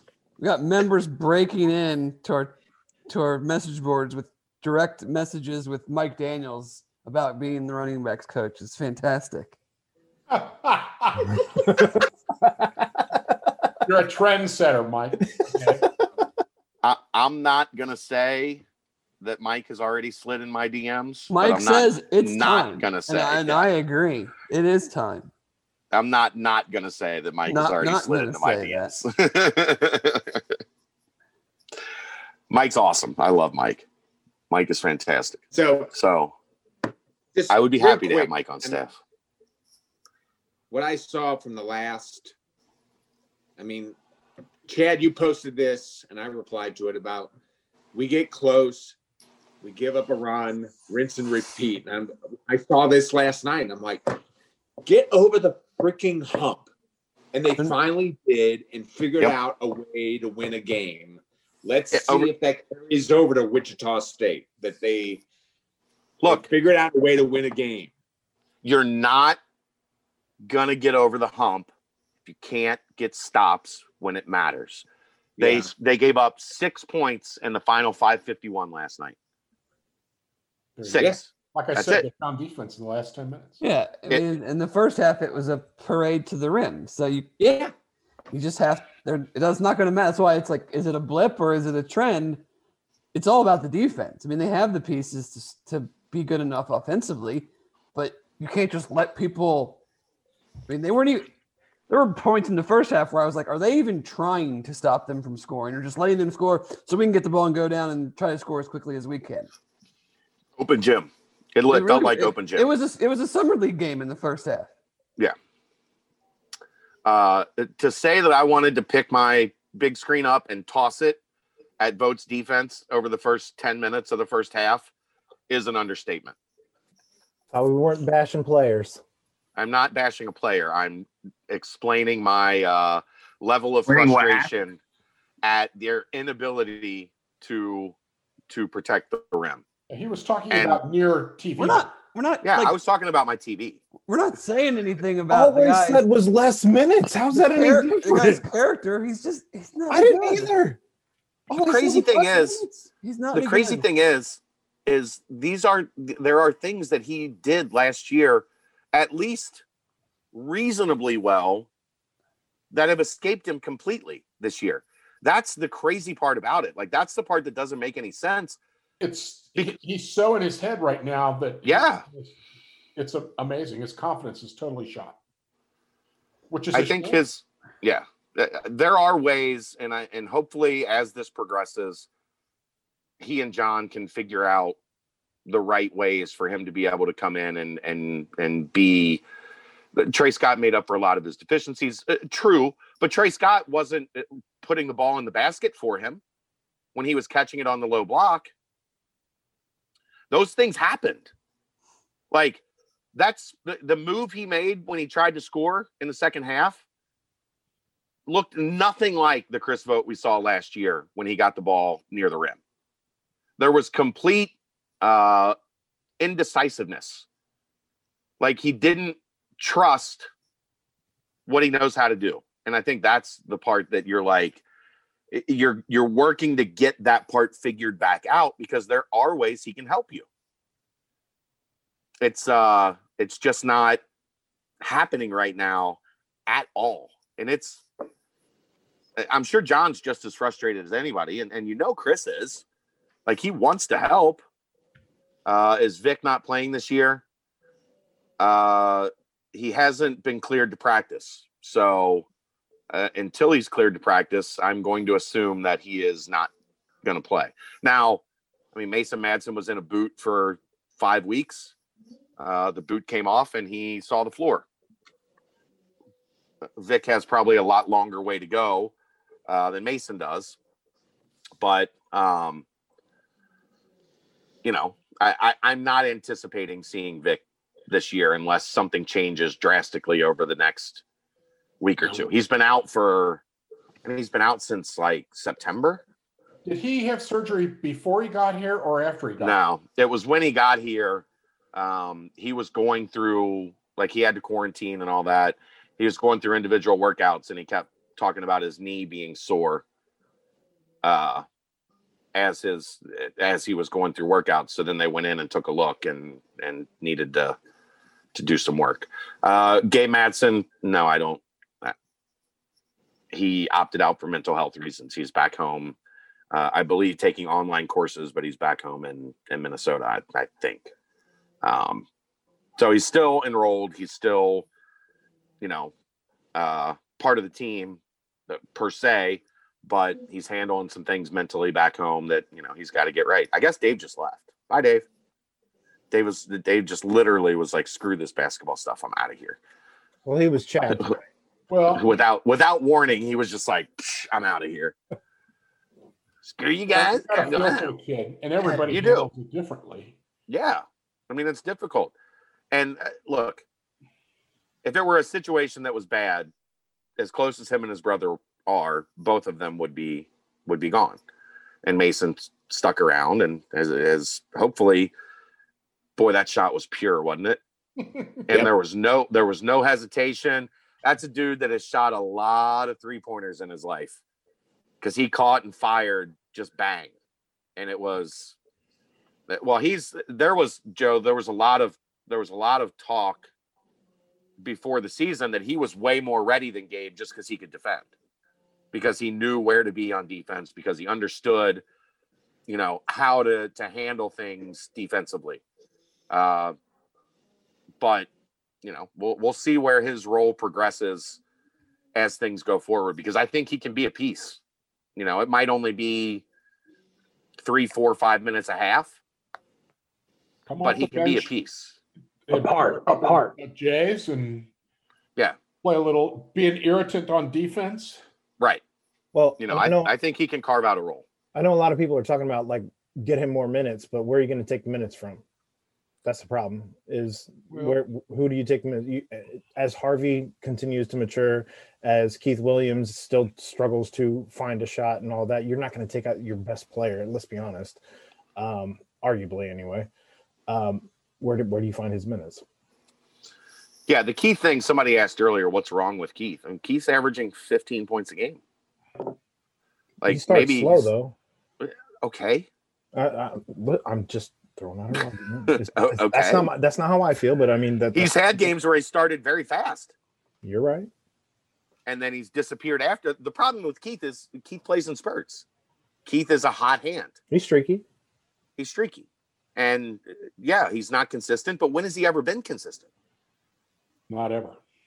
I think people just see the NBA athleticism in him and they say, well, then he should perform like an NBAer. And the reality is not everyone's able to have both.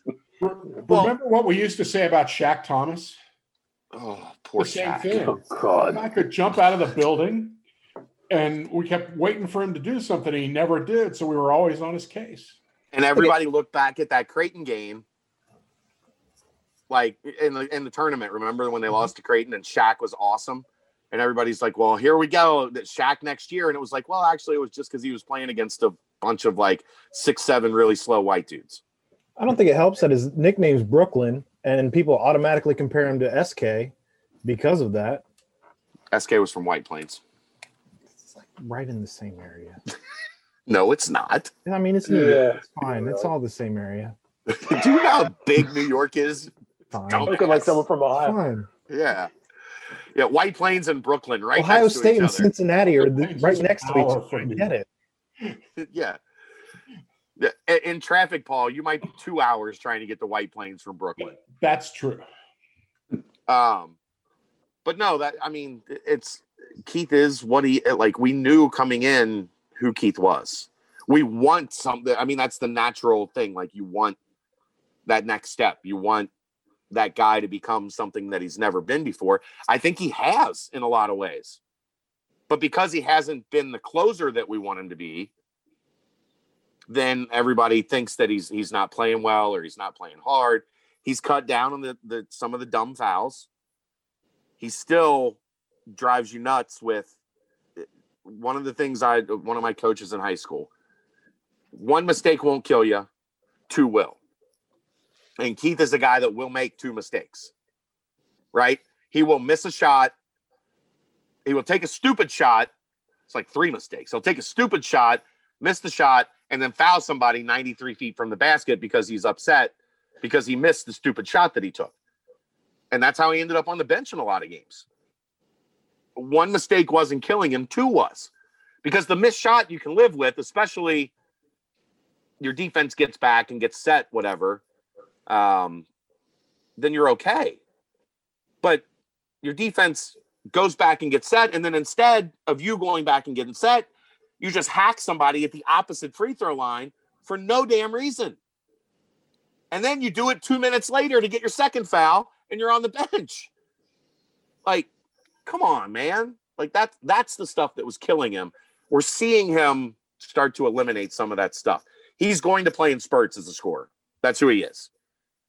And I'll give also Dockich credit.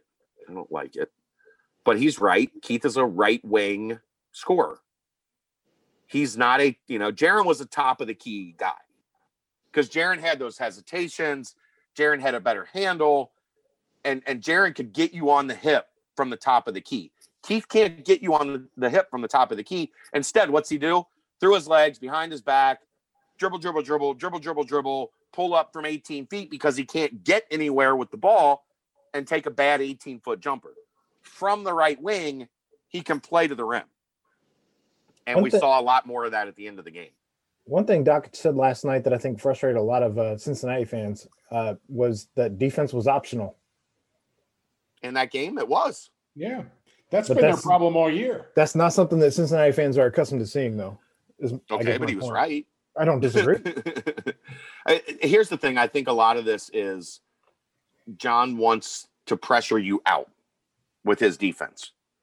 What we have been used to for 30 years is the defense packing in and saying, come at us. Like, let's fight. John's philosophy is more take the space away. The rim protection is terrible, but a lot of that is spacing. Even, although Tari showed he could cover that ground as a weak side, a help side, track a guy down the lane as he's going towards the rim, come over and alter a shot. Tari showed he can be, he has those abilities. So that was promising. Chris Vogt does not. Tall is Tari, 6'8", 6'9"? That's 6'8". And not like they used to list Max at 6'8", and he was like 6'4.5". When they were doubling, excuse me, when they were doubling. Can we talk about how terrible their doubles were? The guy that they would come off of was open every time, and they'd find. Well, you know why? They're too slow to recover.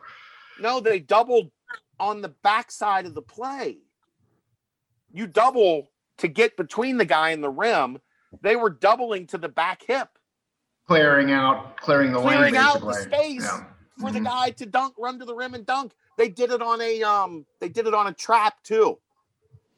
That I think Harvey ran over to the left baseline to trap full court, and instead of creating that wall between one defender, two defender, and the sideline, like you create that little triangle, Harvey tried to create a reverse triangle where the ball handler was already past him.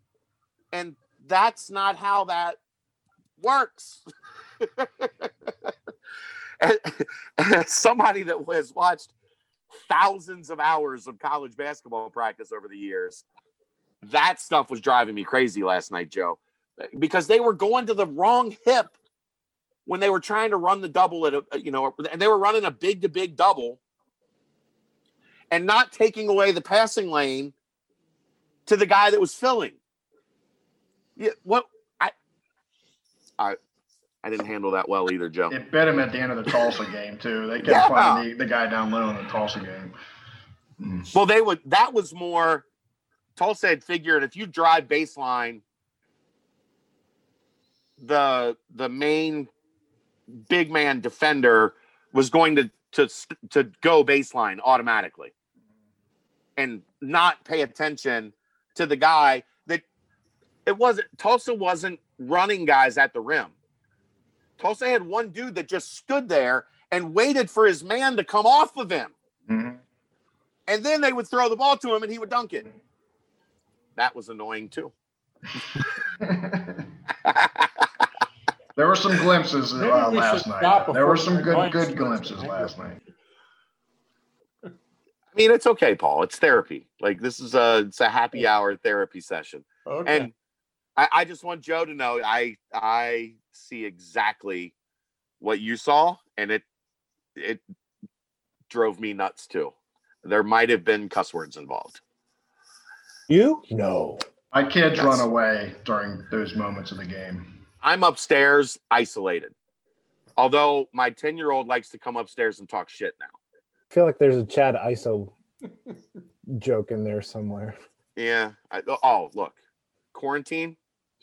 There's nobody that loves quarantine like this guy does. There's nothing like I don't have to leave. Like I can just work from here and not have to go anywhere or do anything or talk to people or see anybody.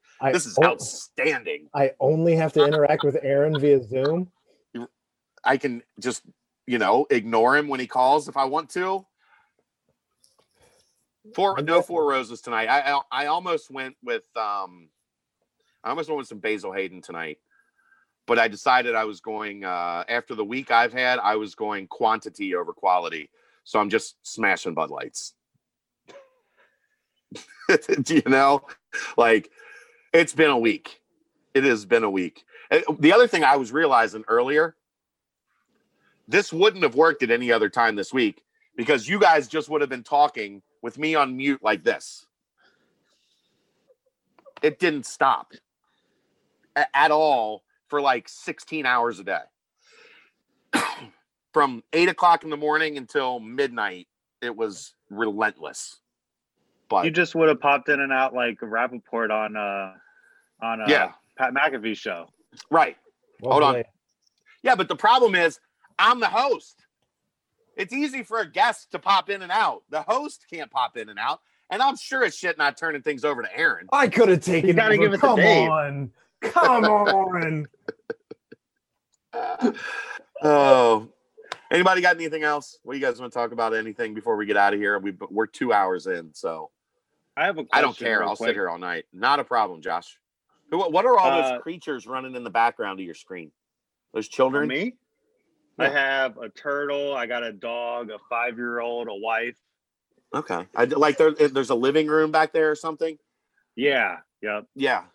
There's constant movement back there. I've been fascinated by. It's not a bad thing. I've just been trying to figure out what's what.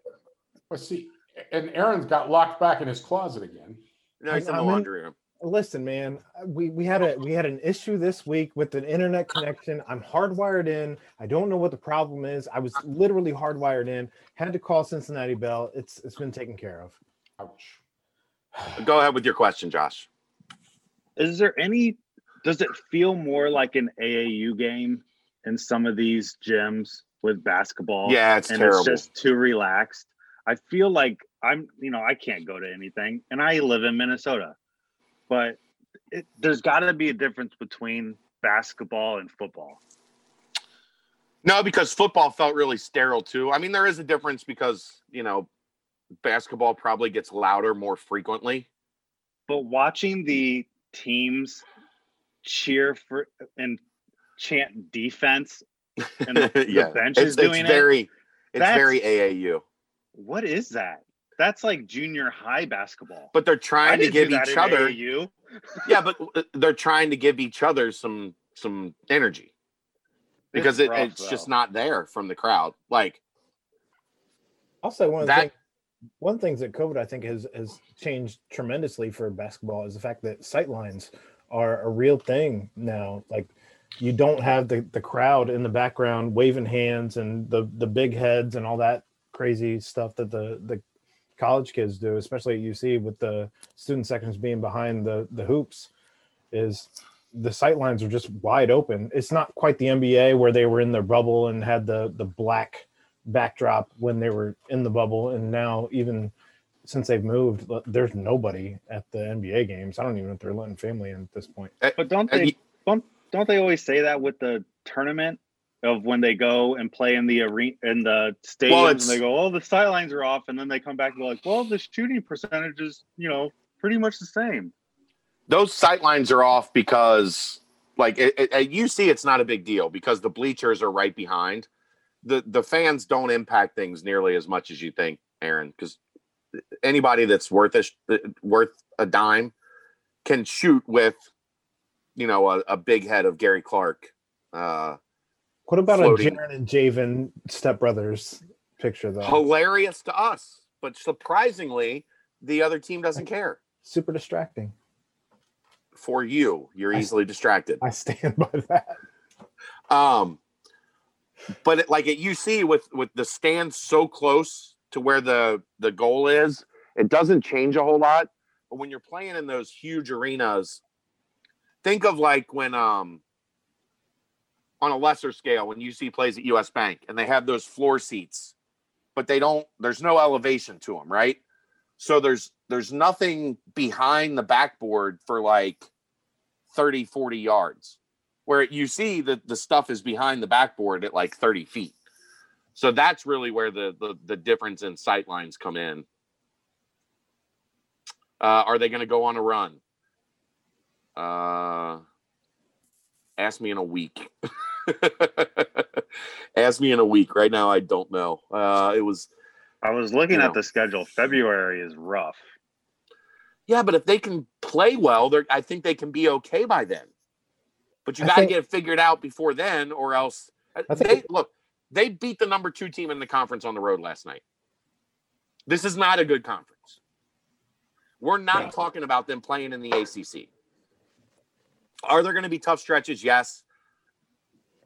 But if they can find a little bit of consistency, if they can find a little bit of a rhythm, it is not out of the realm of possibility that they at least figure a respectable factor in this conference. Do they win the conference? No. Like we can throw that out.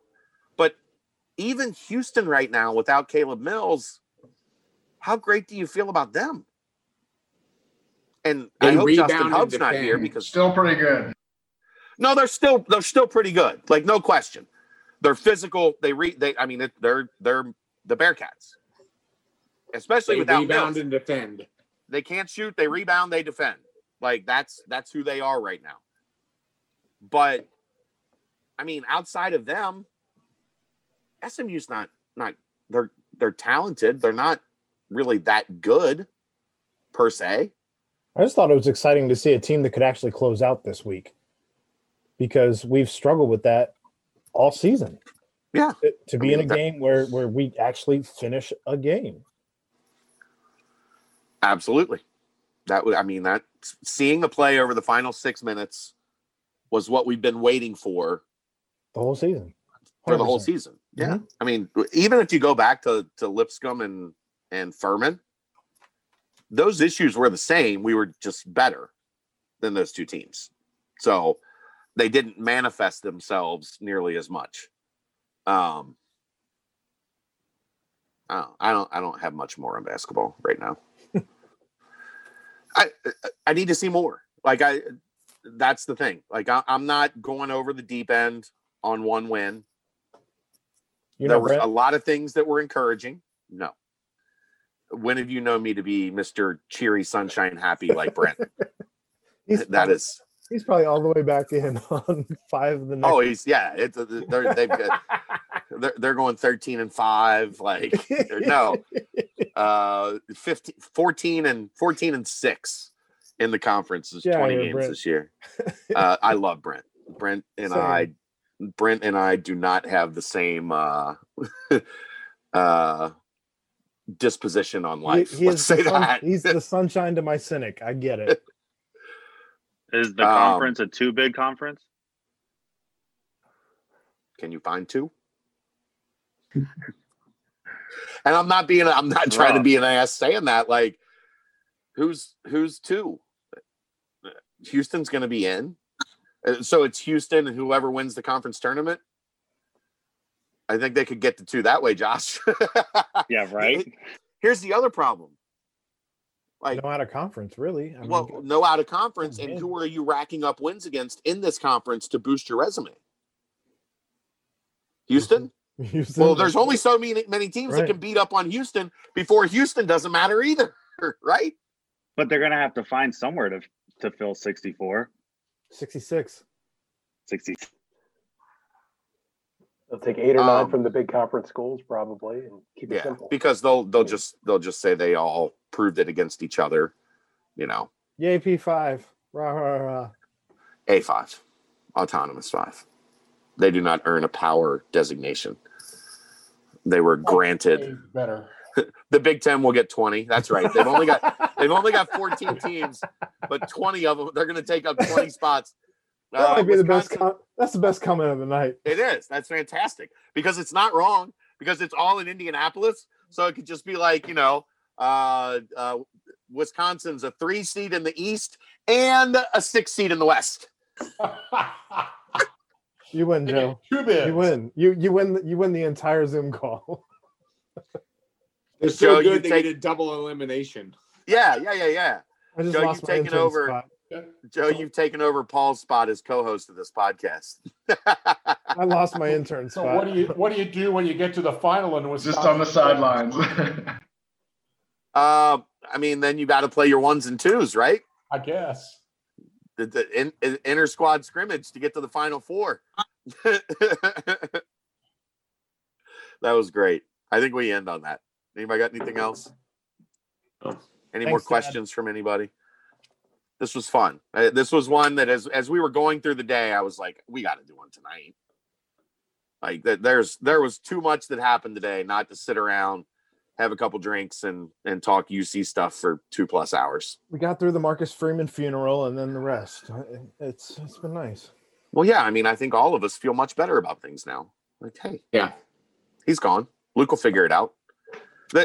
Okay, here's the we'll end with this and the Enos drop. Is this an Easter egg? On us. No, no, but this is just a genuine thought. It sure is hell a lot nicer to be worrying about where your awesome defensive coordinator is going to coach next year, while your head coach comfortably sleeps in his bed here in Cincinnati. Amen to that, brother. Amen. Because, look, man, I've done this a long time. And I know Tim handled the football side for a while, but I was still around. Doing this while you're trying to meet a whole new coaching staff and make all new relationships and be really good at this job, relying on a bunch of people that don't know or trust you, really sucks. Really sucks. So I can, Marcus was awesome. And I am, it sucks that he's not going to be around anymore. But everybody else is still here. So I'm good. And I know as a fan base, watching a coach leave every 3 or 4 years is taxing emotionally. So nobody's even broken a sweat through this silly season. Knock on wood. Nobody's even broken a sweat about Luke Fickell going anywhere. And that is that's a pretty good place to be. Yep. Yes, indeed. All right, gentlemen. Thank you for being here. Love it. Appreciate it. Aaron didn't screw anything up tonight, so I will get this. Welcome. I will get this posted. We'll post it as a podcast, and we will go from there. So, I'm Chad Brendel, Aaron Smith, Dave Simone, Paul, Keith, Star of the Night, Joe B, Josh, Alex Thomas, who's not in jail. Alex Thomas, Jim. Thanks to everybody. I see Jason Kinney in here. Cincy for the win. Super active in the chat tonight. So this was great. We'll do it again here real soon. UC Doc didn't show up. He's been bitching about getting one of these things going, and he didn't even show up tonight. Fight him. I'm going to have to talk to him. I'm going to have to talk to him next time I see him. This is the Holy Grail BCJ Happy Hour right here on BearcatJournal.com.